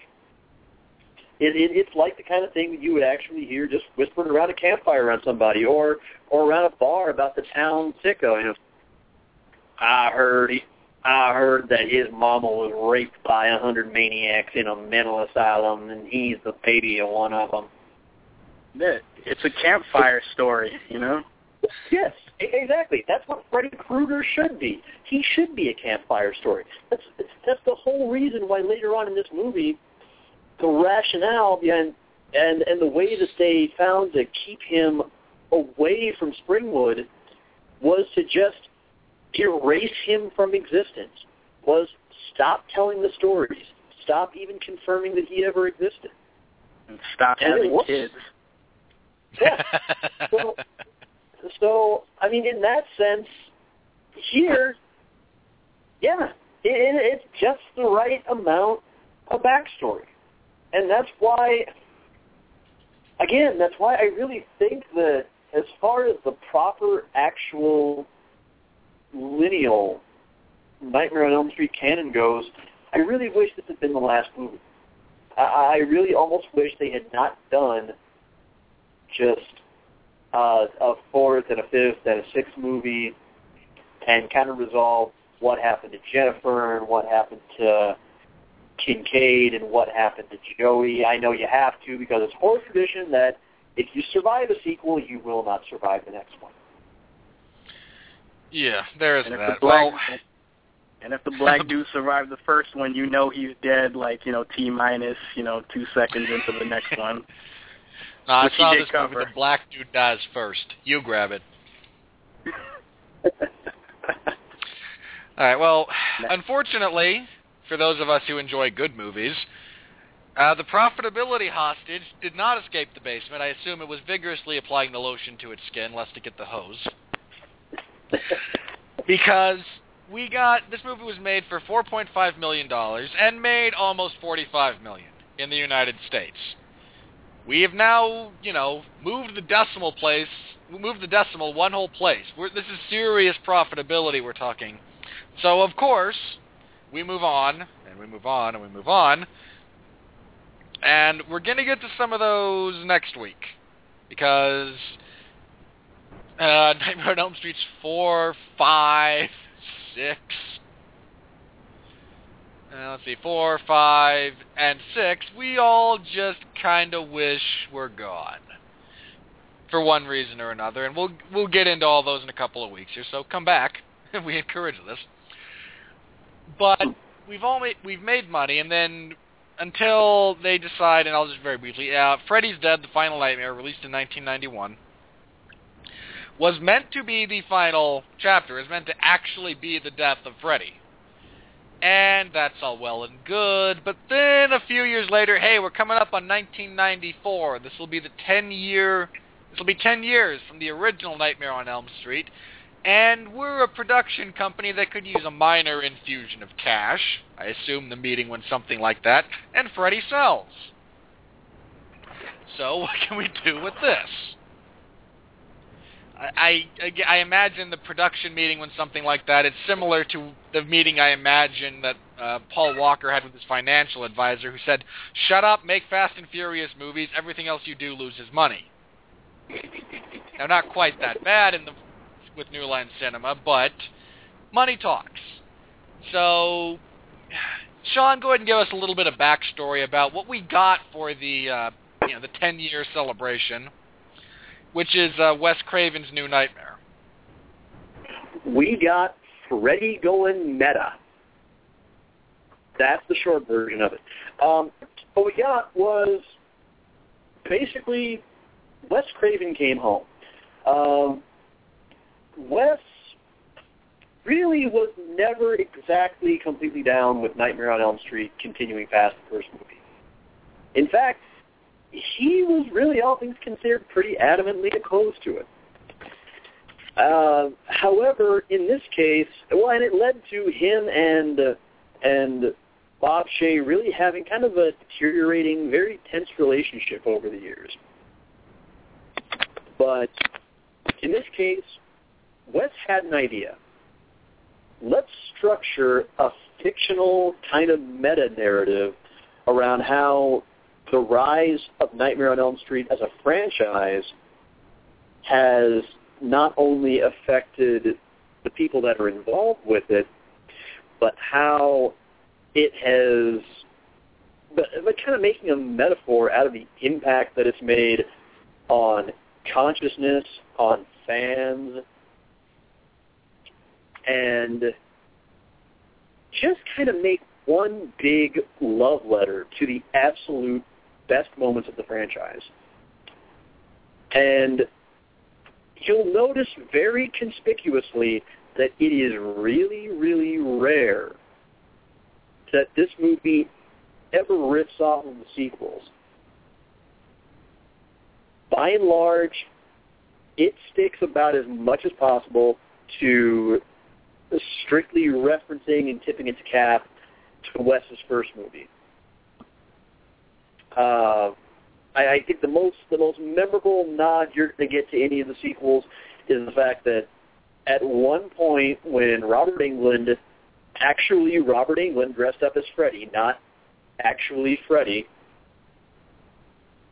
pops up on a talk show to survive Heather Langenkamp, who is playing herself, is you get a nod to the second movie when he tells the audience, "You're all my children now." I think that's appropriate because that's probably the only decent moment from the second movie. That is absolutely it. But otherwise, what we also get in terms of Freddy himself is Wes doesn't necessarily stop at just taking him back to where he was in the Dream Warriors or in the first movie. He actually brings him back more sinister and more brutal and more sadistic than he's ever been. In this one, Freddy is not playing games with any of his kills. He's not really messing around, well, with the exception of Heather, of course, with the really elaborate psychological torture. He's making the most of his supernatural abilities, for damn sure, but for the most part, he's just being straight up brutal and playing on all of Heather's worst memories of making the first movies and bringing the first movie and to a certain extent the Dream Warriors alive just one moment after another. And I don't mind saying, this is, I think, the most pants-shittingly terrifying that Freddy has looked in any of the movies. Absolutely, bar none. It is quite easily the scariest Freddy we've gotten in the entire series.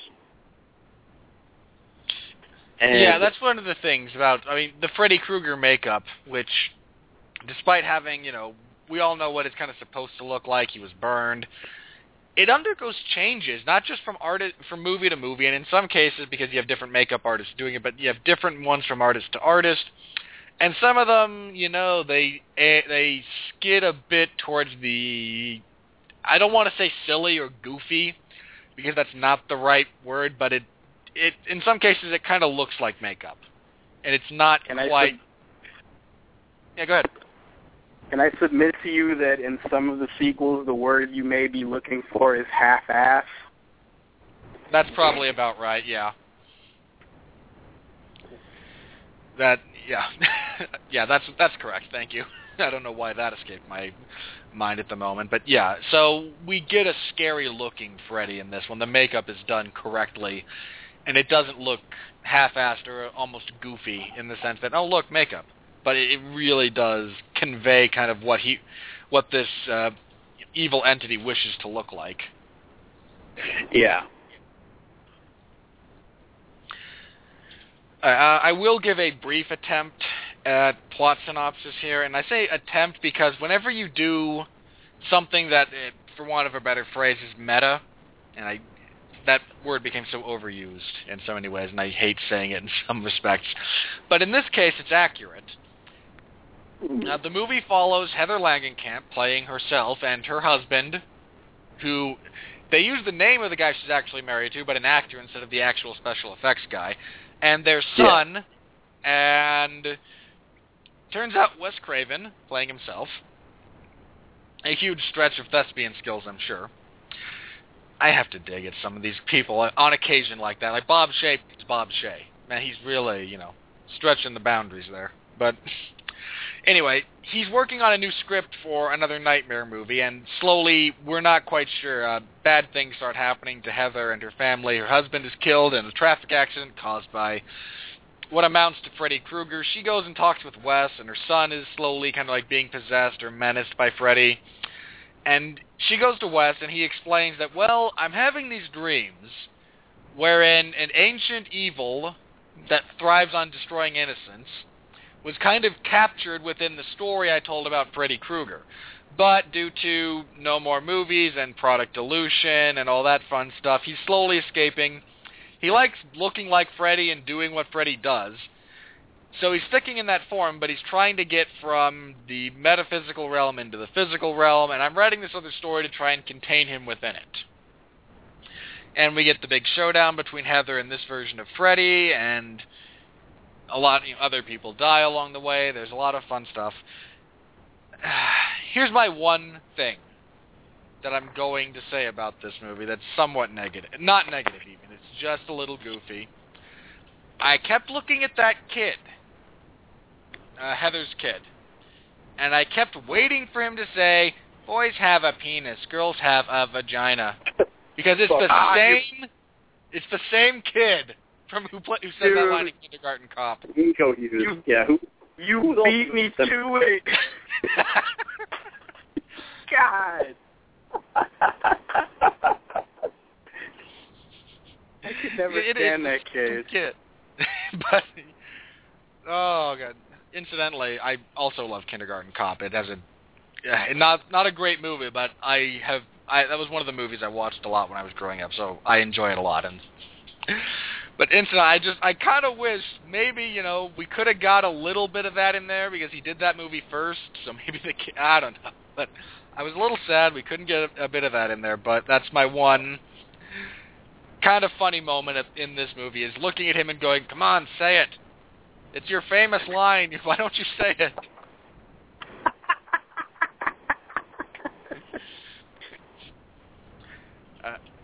All right. Ben, let's go with you. This is, like Mark, this is probably, in terms of making an effectively scary movie, this is probably the best this might be the best of the entire franchise, in that everything is handled so seriously. I mean, so in terms of trying to make just a strict scare you horror movie, it's hard to beat this one. I mean, Freddy here is not there to screw around. He's not cracking jokes. He's there to eviscerate you, quite literally. Mm-hmm. Freddy's got a couple of jokes later on. They're still, nicely morbid and still creepy. I think this was Wes Craven. I think the theme that he was going for was to make like a dark fairy tale, because there are a lot of references to I think it's Hansel and Gretel, especially towards the end. Thankfully not the movie. Right. Okay. Mm. That's right, folks. Yeah, Jeremy Renner is diabetic Hansel. Sure, why not? That movie. Yeah, I haven't seen it, but I'll, If you ever want to laugh at something, hey, watch it and have a laugh. All right. But yeah, it played as kind of a twisted fairy tale, and it also the meta stuff worked. It was actually kind of ahead of its time, because a couple of years later, Wes Craven would do kind of some similar things in Scream. I think he did a lot of the meta stuff and self-referential stuff that he did in Scream. I think he did most of them a little bit better in New Nightmare, because in Scream there was a little bit too much. There was a little bit too much eye winking and a little bit too much grinning at the expense of the material. In New Nightmare, What are you going to do? New Nightmare, in New Nightmare, it all had some dramatic weight. Like it had a reason to exist. And also, I gotta say, like, out of all Heather Langenkamp, I always liked Heather Langenkamp as an actress. She was great in all the Elm Street movies. She's particularly good, and she has to carry this movie on her back like a pack mule 99% of the time, and she brings it. This is, in my opinion, this is Heather's finest hour, you know, as an actress, you know, in this series or really in anything else.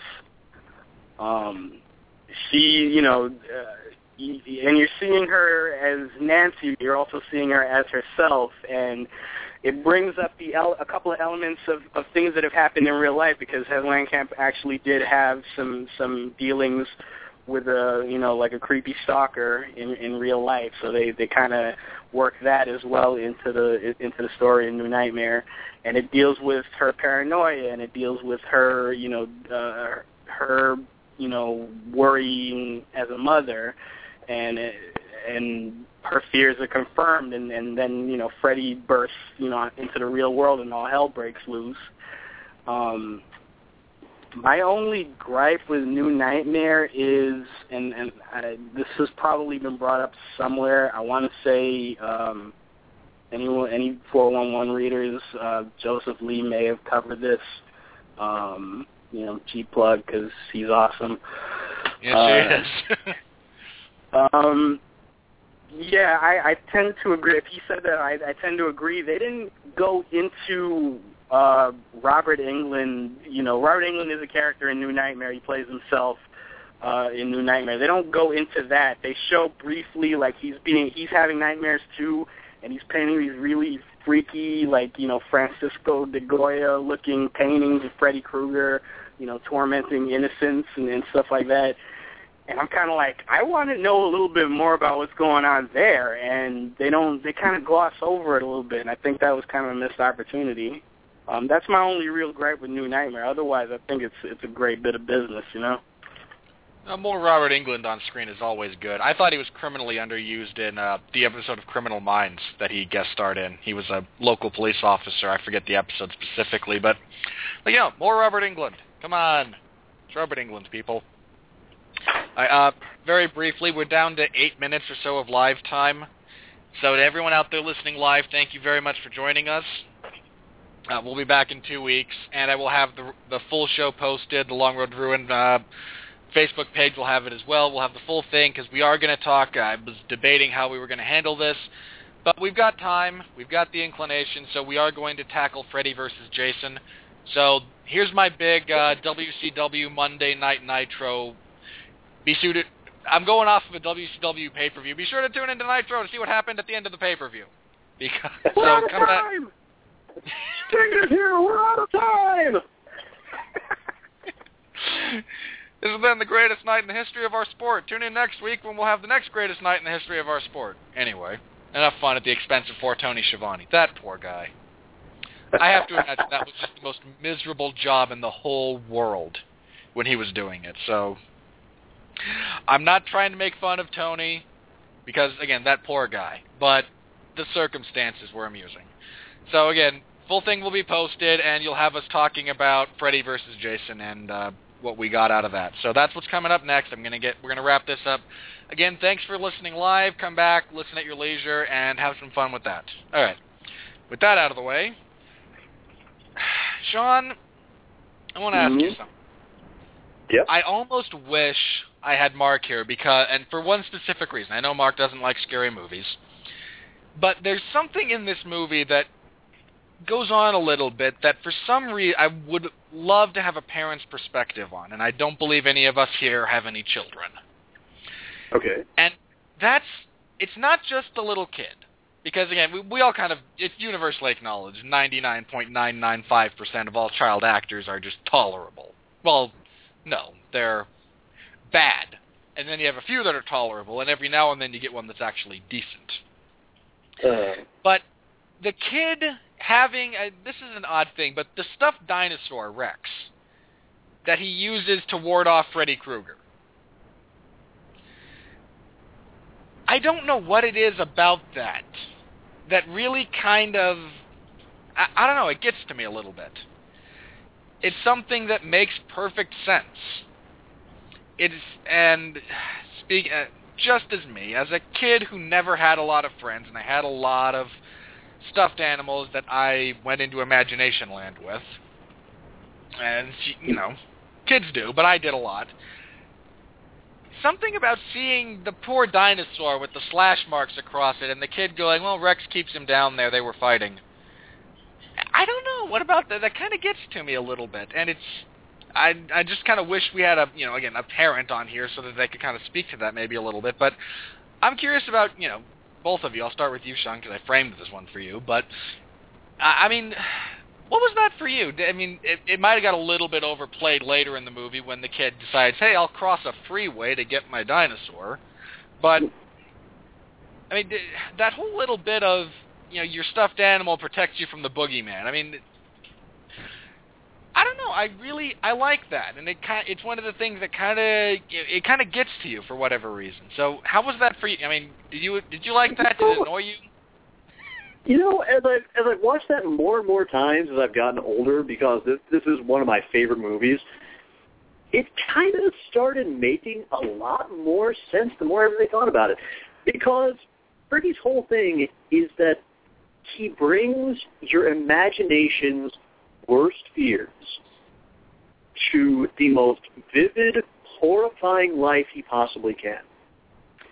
So, if that's the enemy that's plaguing you, and that's kind of the rules we've established, well, then it would sort of make a kind of cosmic theoretical sense that if you're a kid and you believe that that's real, then the obvious solution would be believing that your toy, which you believe is real and which in your imagination is your true protector, that's really the only thing that could possibly stop him. So, in a sense, it's kind of a nice touch, and there's a sort of finite kind of logic to it that I can appreciate.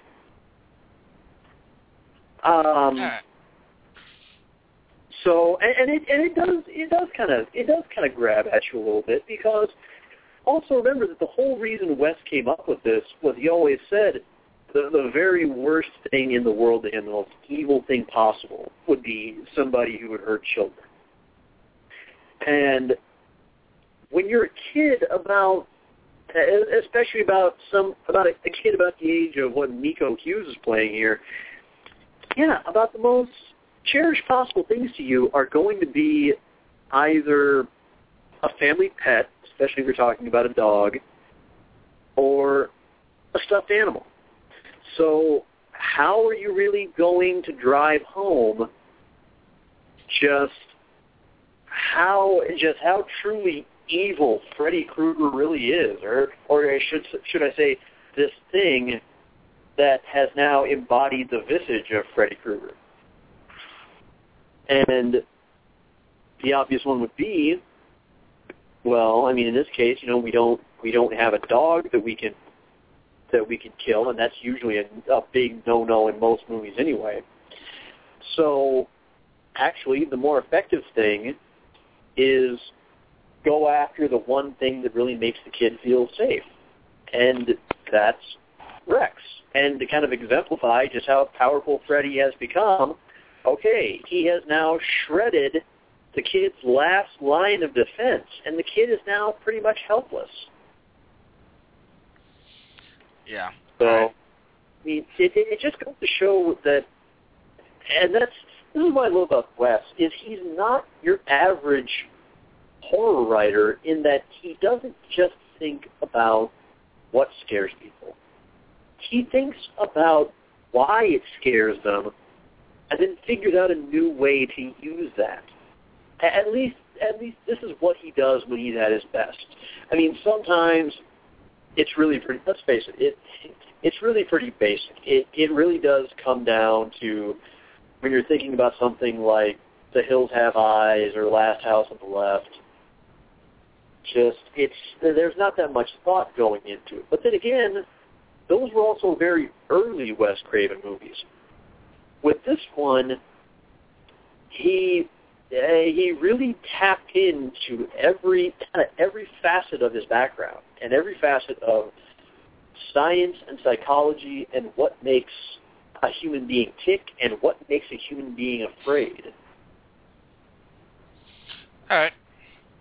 All right, we are now out of lifetime, and we've got an hour of recording, so I want to move straight ahead into what maybe should have been the final entry, but we get to Freddy vs. Jason. At least in 2003. This was kind of the horror fans', I don't want to say wet dream, but that's kind of what I mean. We had all kind of thought about and we debated who's better, Freddy or Jason. And there had been debates, and everybody apparently every screenwriter in Hollywood or who was going to Hollywood had a Freddy vs. Jason script in their back pocket just because why not? I mean, this was the big thing kind of at the time, and it's not really a good movie in the traditional sense of, it's necessarily scary. This is your monster mashup movie as far as horror villains go. You just want to see Freddy and Jason go at it. Yep. And we get a decent movie as far as that's concerned. I mean, there are some downsides, and I do want to kind of briefly touch on all of those. But, Ben, when they released this movie, first of all, were you excited for this movie? Did you? I mean, because everybody I knew, if you were a horror fan, you wanted to see Freddy take on Jason. So I'm curious to your overall kind of thoughts on what went down with the film. Were you satisfied as a fan that we got a throwdown between these two guys? Oh, hell yeah! I was excited for it to come out. And this was another thing they probably covered in the documentary. At one point, New Line Cinema bought the rights to the Jason character from Paramount in the mid-'90s, and they started producing their own Friday the 13th movies. They couldn't call them Friday the 13th, but that's another thing. In the last couple of seconds of Jason Goes to Hell before the movie ends, it ends with Jason's mask on the ground and Freddy's gloved hand reaching up out of the ground and pulling the mask down, presumably into hell. That was in 1996, I want to say. If either of you want to check up on that for me. It was sometime in the mid-'90s. From that point on, that had fandom, racing about, Freddy versus Jason. When's Freddy versus Jason going to come out? What's it going to be about? How's it going to happen? Who's going to be in it? What's it going to? You are correct. It was 1993. 93? Yeah. Okay. So, yeah. So, 93, okay. Freddy vs. Jason came out in 2003, so that's a solid 10 years of speculation about, what this movie is going to be and how they're going to go about doing it. I actually saw it in the theater. It is I believe it's the only one of either franchise that I ever got a chance to see in the theater, and I'm really glad that I did. It was a good time. No, it's not a particularly great movie. There's a lot wrong with it. Some of the CGI absolutely sucks in it. Some of it's not bad. Being on screen. What was that? Kelly Rowland being on screen. I think that's the actress. Yeah, that was my favorite. No, Jason killing her. That was my favorite part of that movie by far. Well, let me say this. I don't know if you've seen that part in, if you've gotten that far in Never Sleep Again, but when they talk about Freddy versus Jason, apparently her death scene was supposed to be different. Yeah. The original shot, and for those of you who haven't seen the movie or the documentary, and the movie, I'll go and do both. What happens in the movie is she's slowly backing away from Freddy Krueger, who is now manifested physically in our world. And she's insulting him and backing up, and at the end Freddy stops and looks at her and goes, and I forget exactly what she says, but he kind of motions for her to turn around, and she turns around and Jason hacks her in half with his machete. And it's great because the entire movie you want to see her die. Yeah, and in those last couple of seconds where she's making fun of Freddy, that's a big reminder of everything that pissed you off about that character throughout the whole, movie before that. Yeah, but apparently her original death scene was she's backing away from Jason, and she's telling him, in kind of a riff on how Nancy beats Freddy in the first movie. I'm not afraid of you anymore. I take back the power that I gave you, and she goes on one of those rants. And then Freddy taps her from behind and goes, "Hey, bitch, wrong one," and then eviscerates her. And I can't help but feel that would have been so much cooler. Nah, well, I'm not with you on that. My thoughts on that are, let's please leave that scene in Nightmare on Elm Street out of this. Like, let's not. I get where you're coming from. Let's not bring that scene is iconic. Let's please not give it to Kelly Rowland to ruin, please. My thing that I'm kind of remembering about this about that right now is actually the fact that in Never Sleep Again, several people made a point of saying they explicitly had quite a problem with Kelly calling Freddy a faggot. That's one of those things. It's like, I don't know. It was the early 2000s. The word was overused. Yeah. No. Still, I don't know. It's one of those things. Maybe somebody on the script or who saw it in production and whatnot said, we should, maybe this one shouldn't get through. We can come up with something else. Yeah, just add that to the pile of things that were wrong with with her and her character in that movie. Just she couldn't have died soon enough for me. Oh God, I was terrified that she was going to live. Let me just say that, because why might I ask? I have to imagine that Kelly Rowland's character was in some way related to Reggie the Reckless, and we finally got to correct that monumental cinematic mistake. Good God. Because that obnoxious little twerp didn't die either. And I wanted him to die. Oh.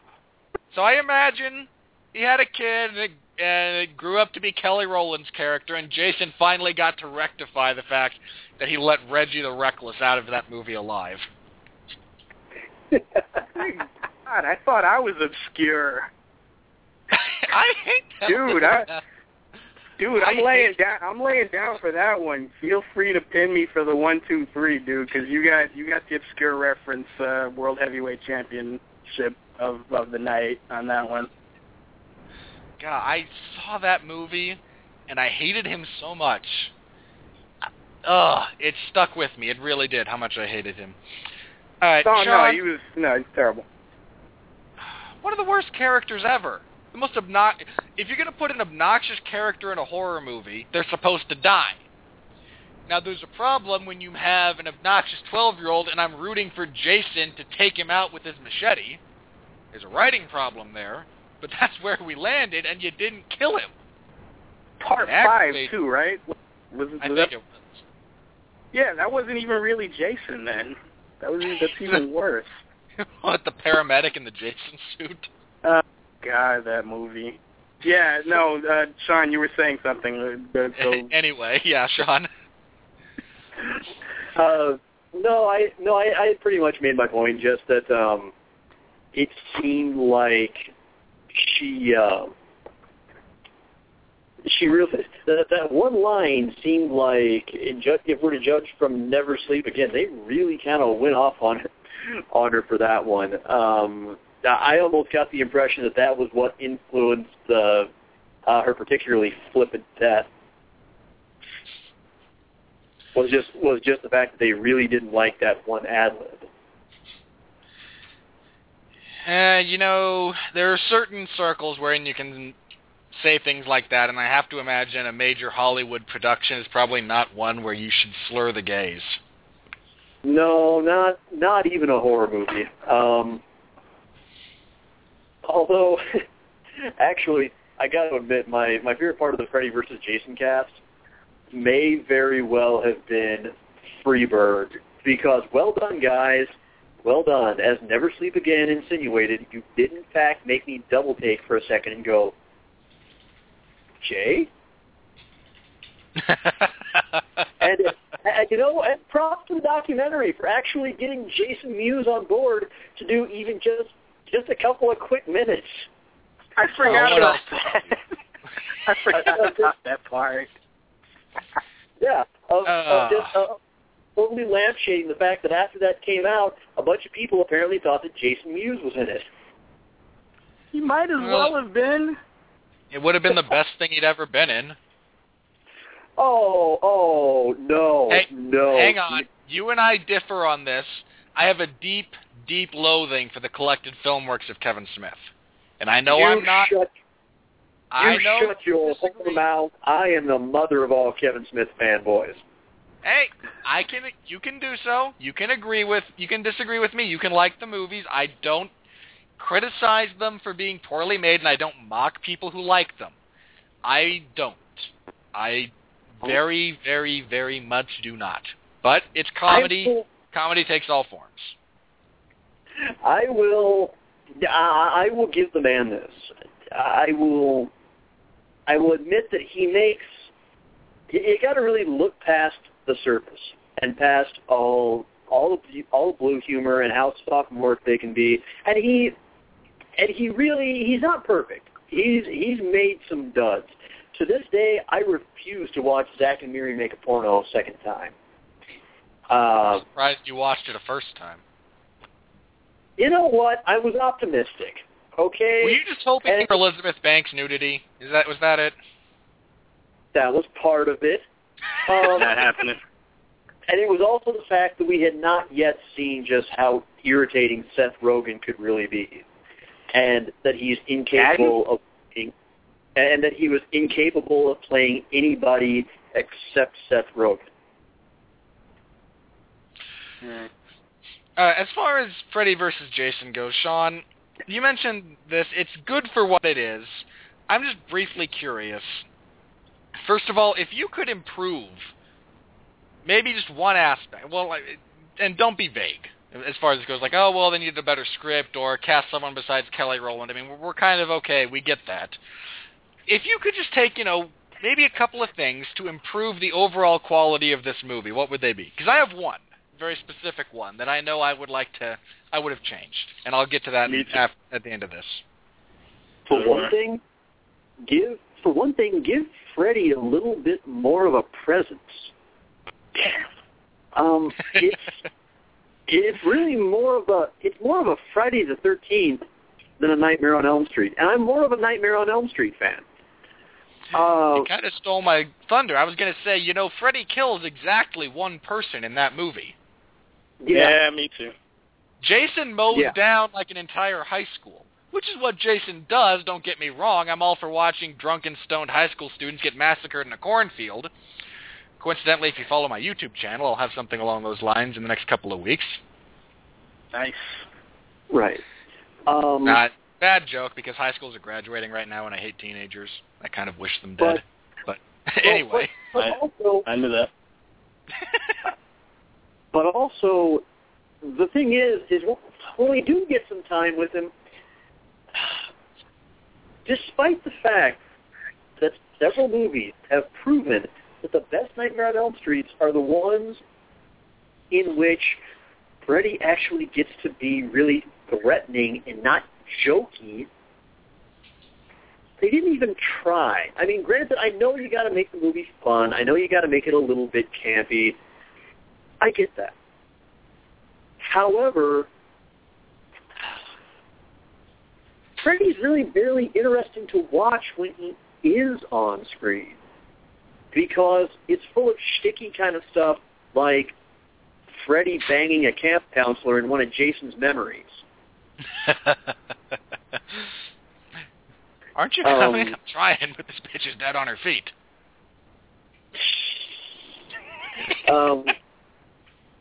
I mean, it's not like it's a terribly interesting cast, and it's not like you necessarily expect it to be, but still, that's another one where it leans more toward the failings of Friday the 13th. And that's the fact that at least in the best moments of Nightmare on Elm Street, we at least got some interesting survivors who were trying to evade Freddy.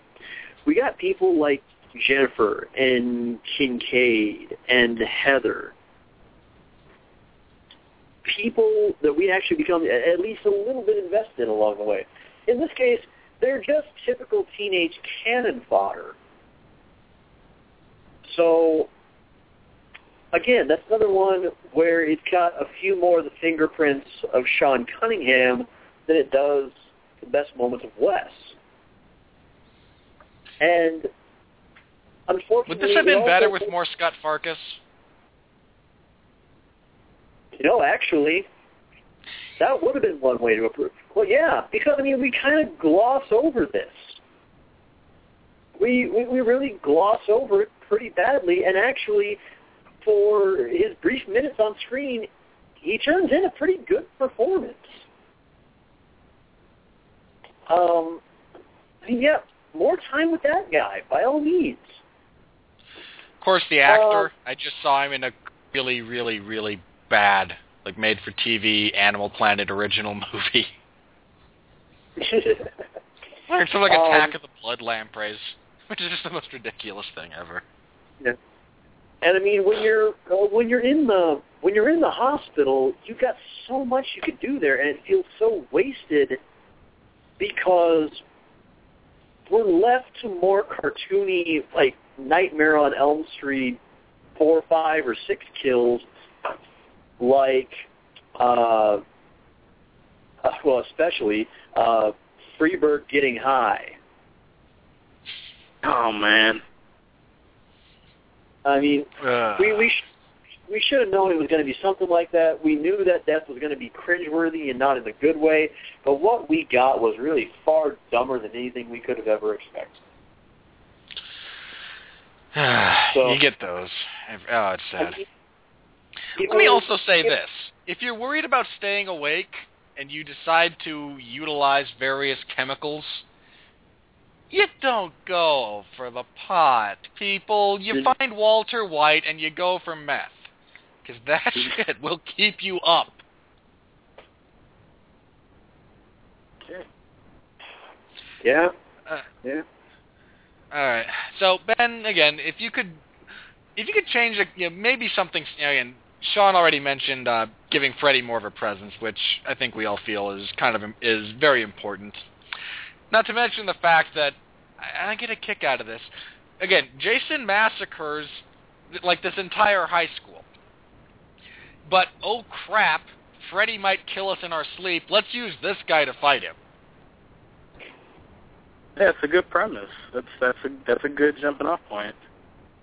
I don't mean like, okay, you want to use Jason to fight him, that's one thing, but just, I mean, at this point, who's killed more people? You know, who's the bigger threat to your existence? I don't know. Okay. But anyway, I apologize. I asked you a question and then cut you off, so. That's cool. Now, two things. One, yeah, like you were saying, I'll touch on it really quick, but I'll get into I'll go depth with what I was saying. As far as having given Freddy more of a presence, they could have redeemed themselves because they had the scene where, you know, and it's a good scene in, you know, during the rave where, you know, pre-Hannibal and pre-American Mary, Catherine Isabel falls asleep and Freddy's stalking her in the dream through the boiler room. That part's awesome, like, and it's actually the closest that Freddy gets to being scary, in my opinion, in that entire movie. And he gets screwed out of killing her. I was pissed when that happened. Like, all they do was get, for Christ's sake, at least give him that death. It's not like he had that much more in the rest of the movie, but that would have been cool. That would have been a really, like, classic, you know, Freddy stalks a teenager and kills her. That would have been great. I always thought, like, they did it they did a similar thing in the remake where, you know, the part in the remake where the kid backs up and, you know, Freddy disappears and the kid backs up and Freddy's all of a sudden behind him and puts the glove through his back and out of his chest.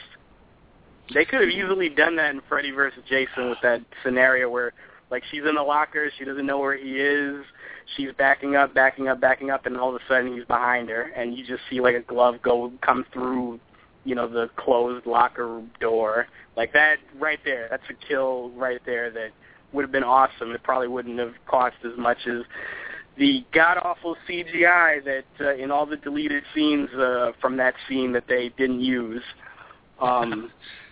That's one Coincidentally, thing. That's probably my favorite sequence in the entirety of the Nightmare on Elm Street remake.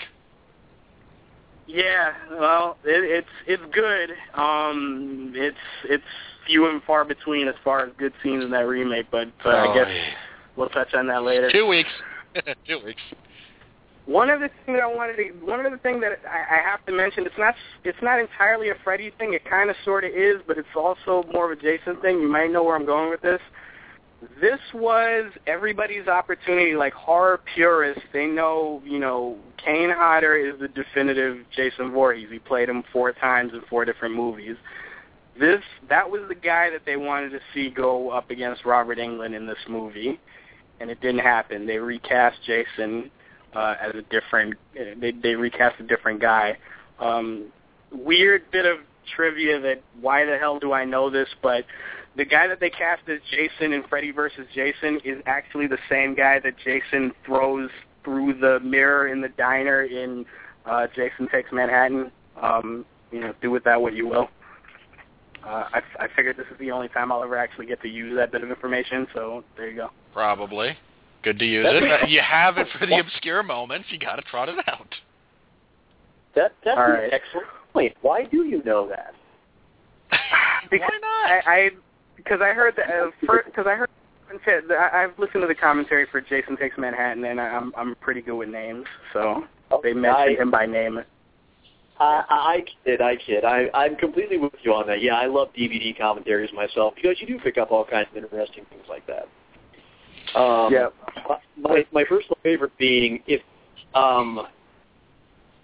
you ever get a chance to listen to one of the early DVD versions of Stephen King's It, you get to listen to in the very first moments of the commentary track, John Ritter, bless his heart, claimed that Seth Green never went on to do anything else after this. Come on, you were on the same show together, people.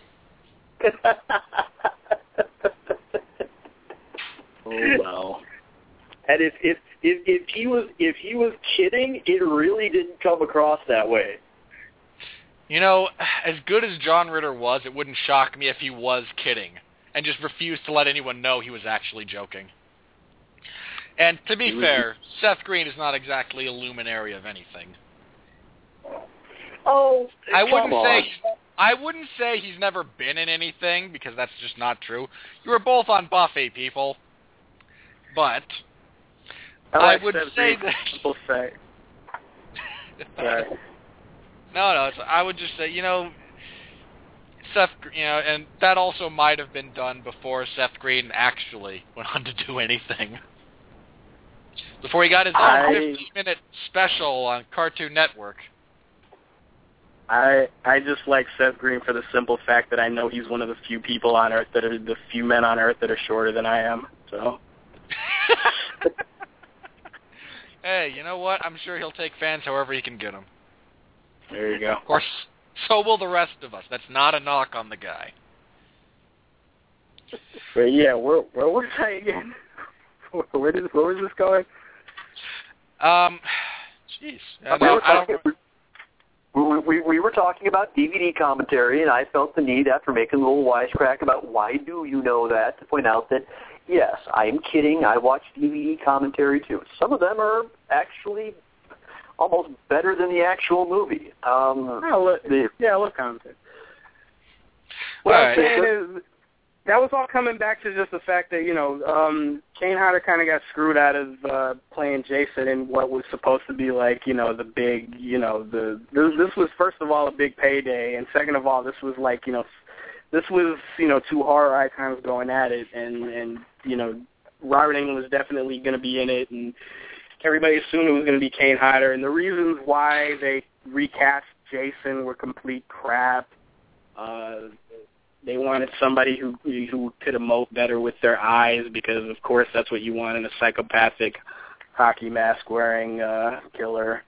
Guy covered in makeup when he's not wearing a hockey mask. Right. So, that's one thing that I'll always kind of, wish they had done better with when it comes to Freddy vs. Jason.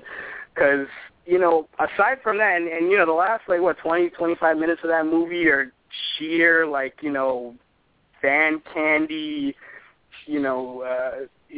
chop socky, Freddy and Jason, kicking the shit out of each other in the goriest ways possible. And it's kind of everything that, as far as, everybody's base desire to want to see these two characters fight each other, it's pretty much everything that that you could have expected.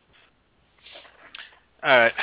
The last thing I want to touch on briefly, then we're going to close up shop here. The ending. Now, I have a very brief rant. Not even really a rant. It's somewhat of an observation. But really briefly, Sean, who won? I'm sorry? Who won, Freddy or Jason? I think Jason pretty clearly won. All right, Ben? Yeah, I guess. I guess the ending to that was meant to be interpreted, different ways, but it was a cop-out. Jason won. Look, because the simple fact is here, to put it in terms that'll be very familiar to Robert and probably very familiar to you too, Ben, at least I think so. In this one, yeah, Jason is basically GSP. He spent most of the rounds of the movie, including the critical parts of it, beating the ever-loving fuck out of Freddy right down to decapitating him. And at this point, the little wink at the end by Freddy, okay, you're now pretty much Nick Diaz still talking trash, saying, I didn't really lose. Someone in my camp leaked that I was going to go for leg locks. Can I try a different analogy for the non-MMA fans? Sure, go for it. It's the Black Knight and Monty Python and the Holy Grail. Even better. Yeah, that I completely concede. Yeah, I don't know why I didn't think of that one first. Oh, that's awesome. That's awesome. All right, my brief tangent to Revelation Studios. Revolution. I forget which one. I think Revelation. The guys who own Hellraiser. Apparently, one of the initial endings for this featured them in hell. That's where their fight took them. And chains with hooks come out of the walls, restrain both characters. Pinhead walks on screen and goes, now, gentlemen, what seems to be the problem? Oh, God, yes. Now, hang on. I understand, okay, you maybe don't want to give up, right? You don't want to share things, okay, I understand. I do. Here's my problem with it. Freddy vs. Jason came out in 2003. This is a little ways after Hellraiser 5, Hellseeker. If you had done anything approaching meaningful with your character after that opportunity presented itself, I would have said, okay, you were probably in the right. Instead, your greedy, useless, sorry asses deprived us of Pinhead getting one over on both Freddy and Jason in exchange for Hellraiser Deader, Hellraiser Hellworld, and Hellraiser Revelations. This is for you guys who made that decision. There's no video. I'm giving you all the double bird. Piss on you.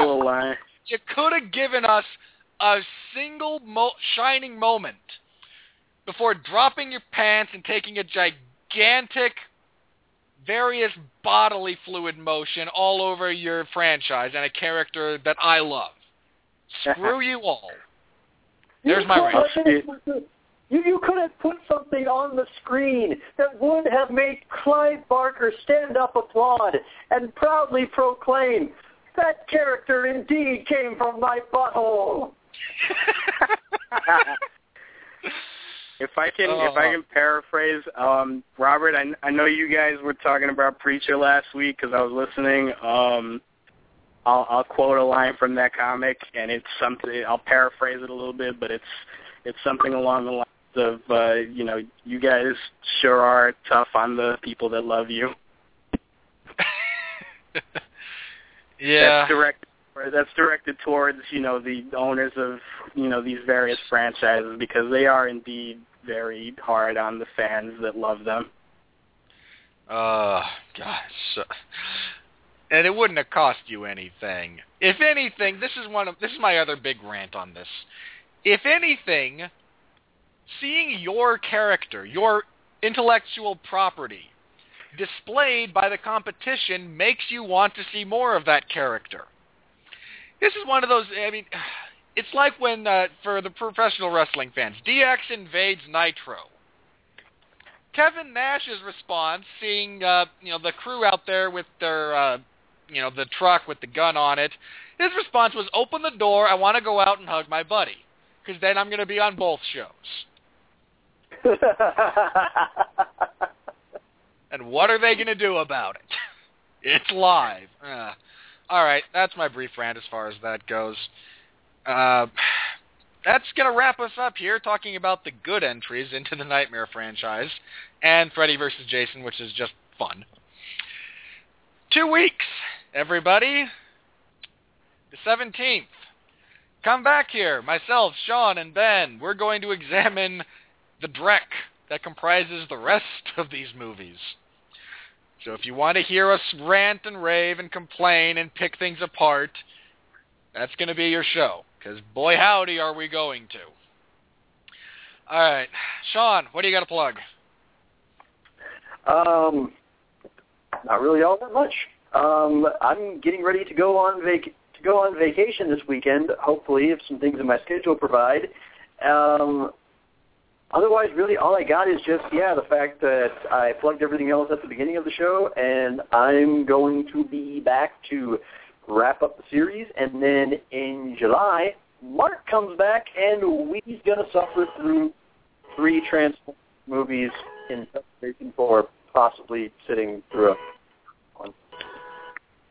Let me also say, let me say this briefly.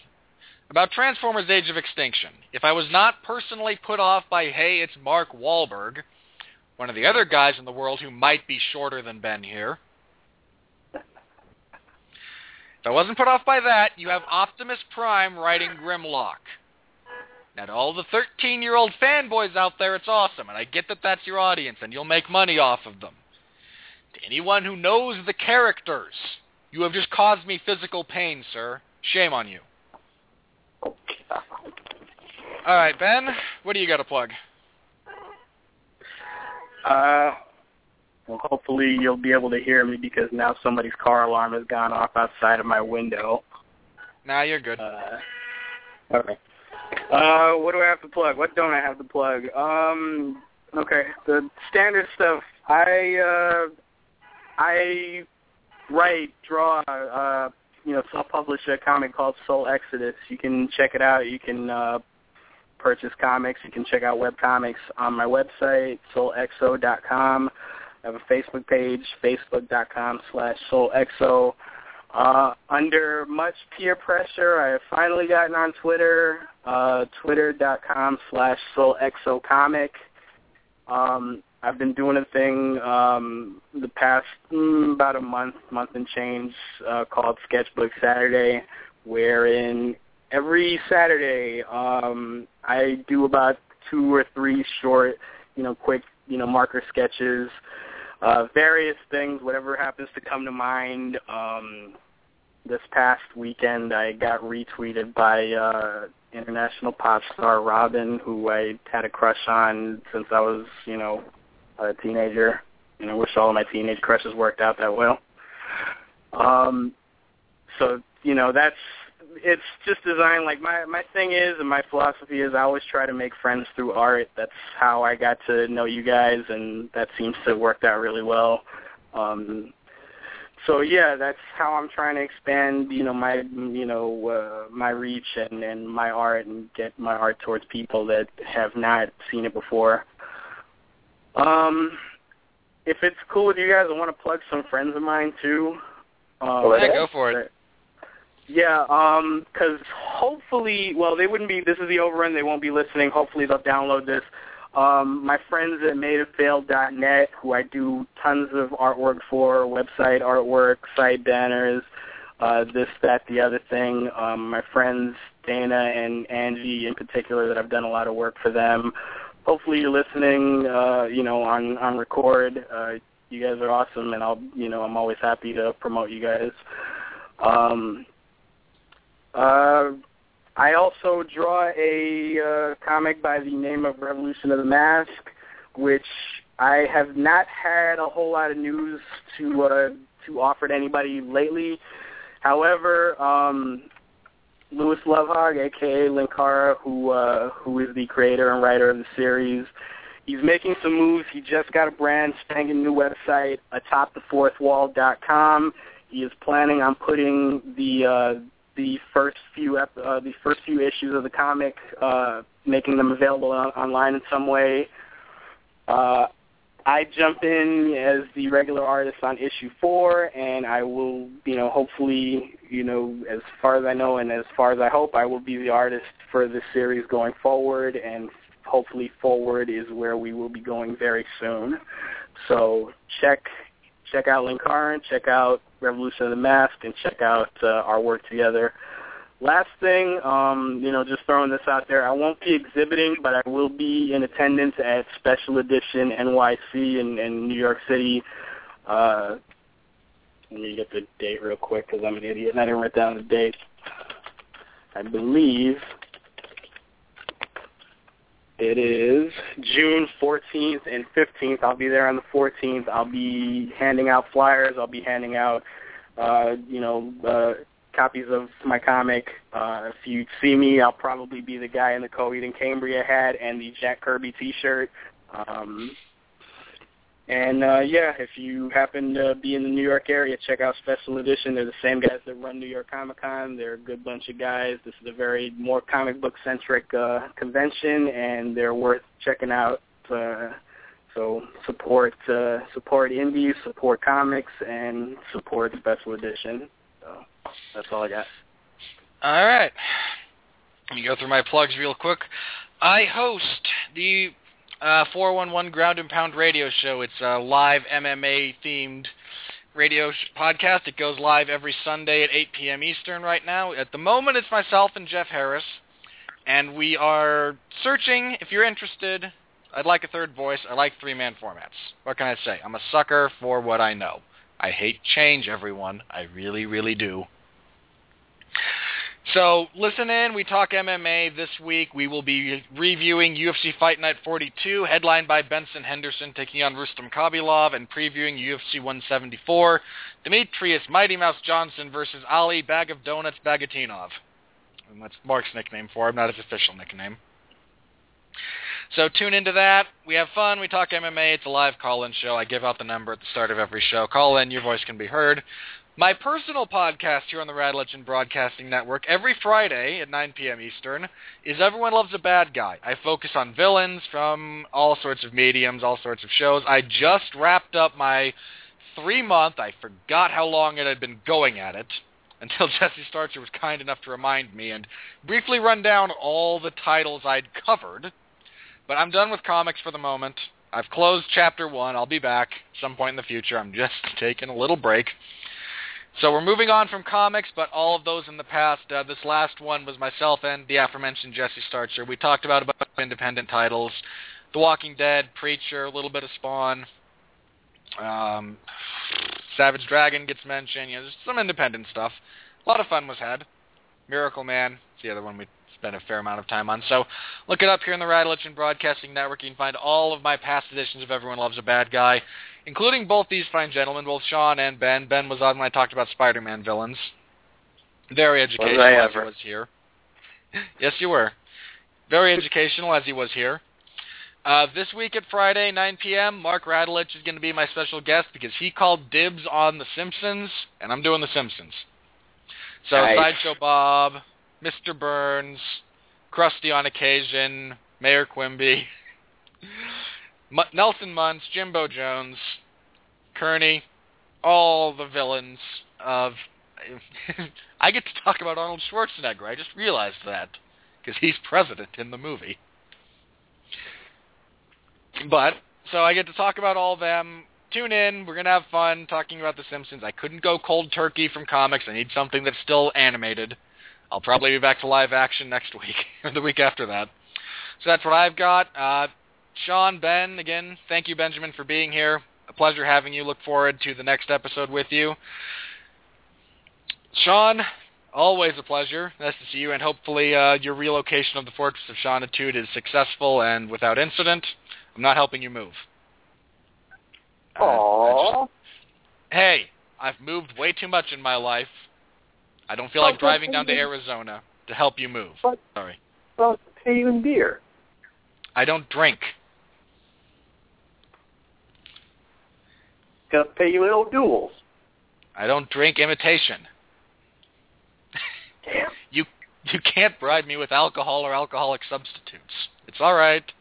I'll wish you the best of luck, and I would advise you, find a good mover.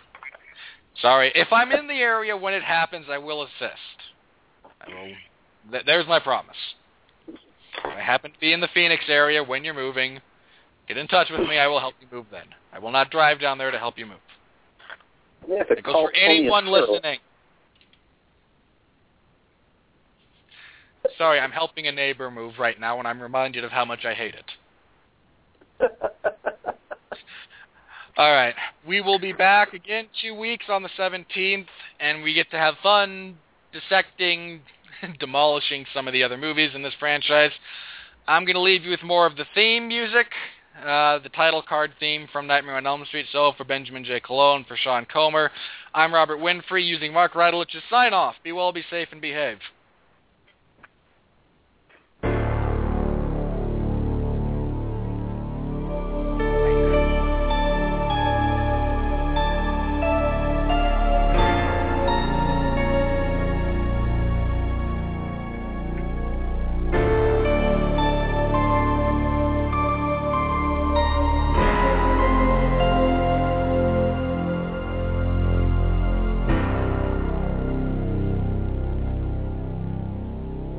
Mm-hmm.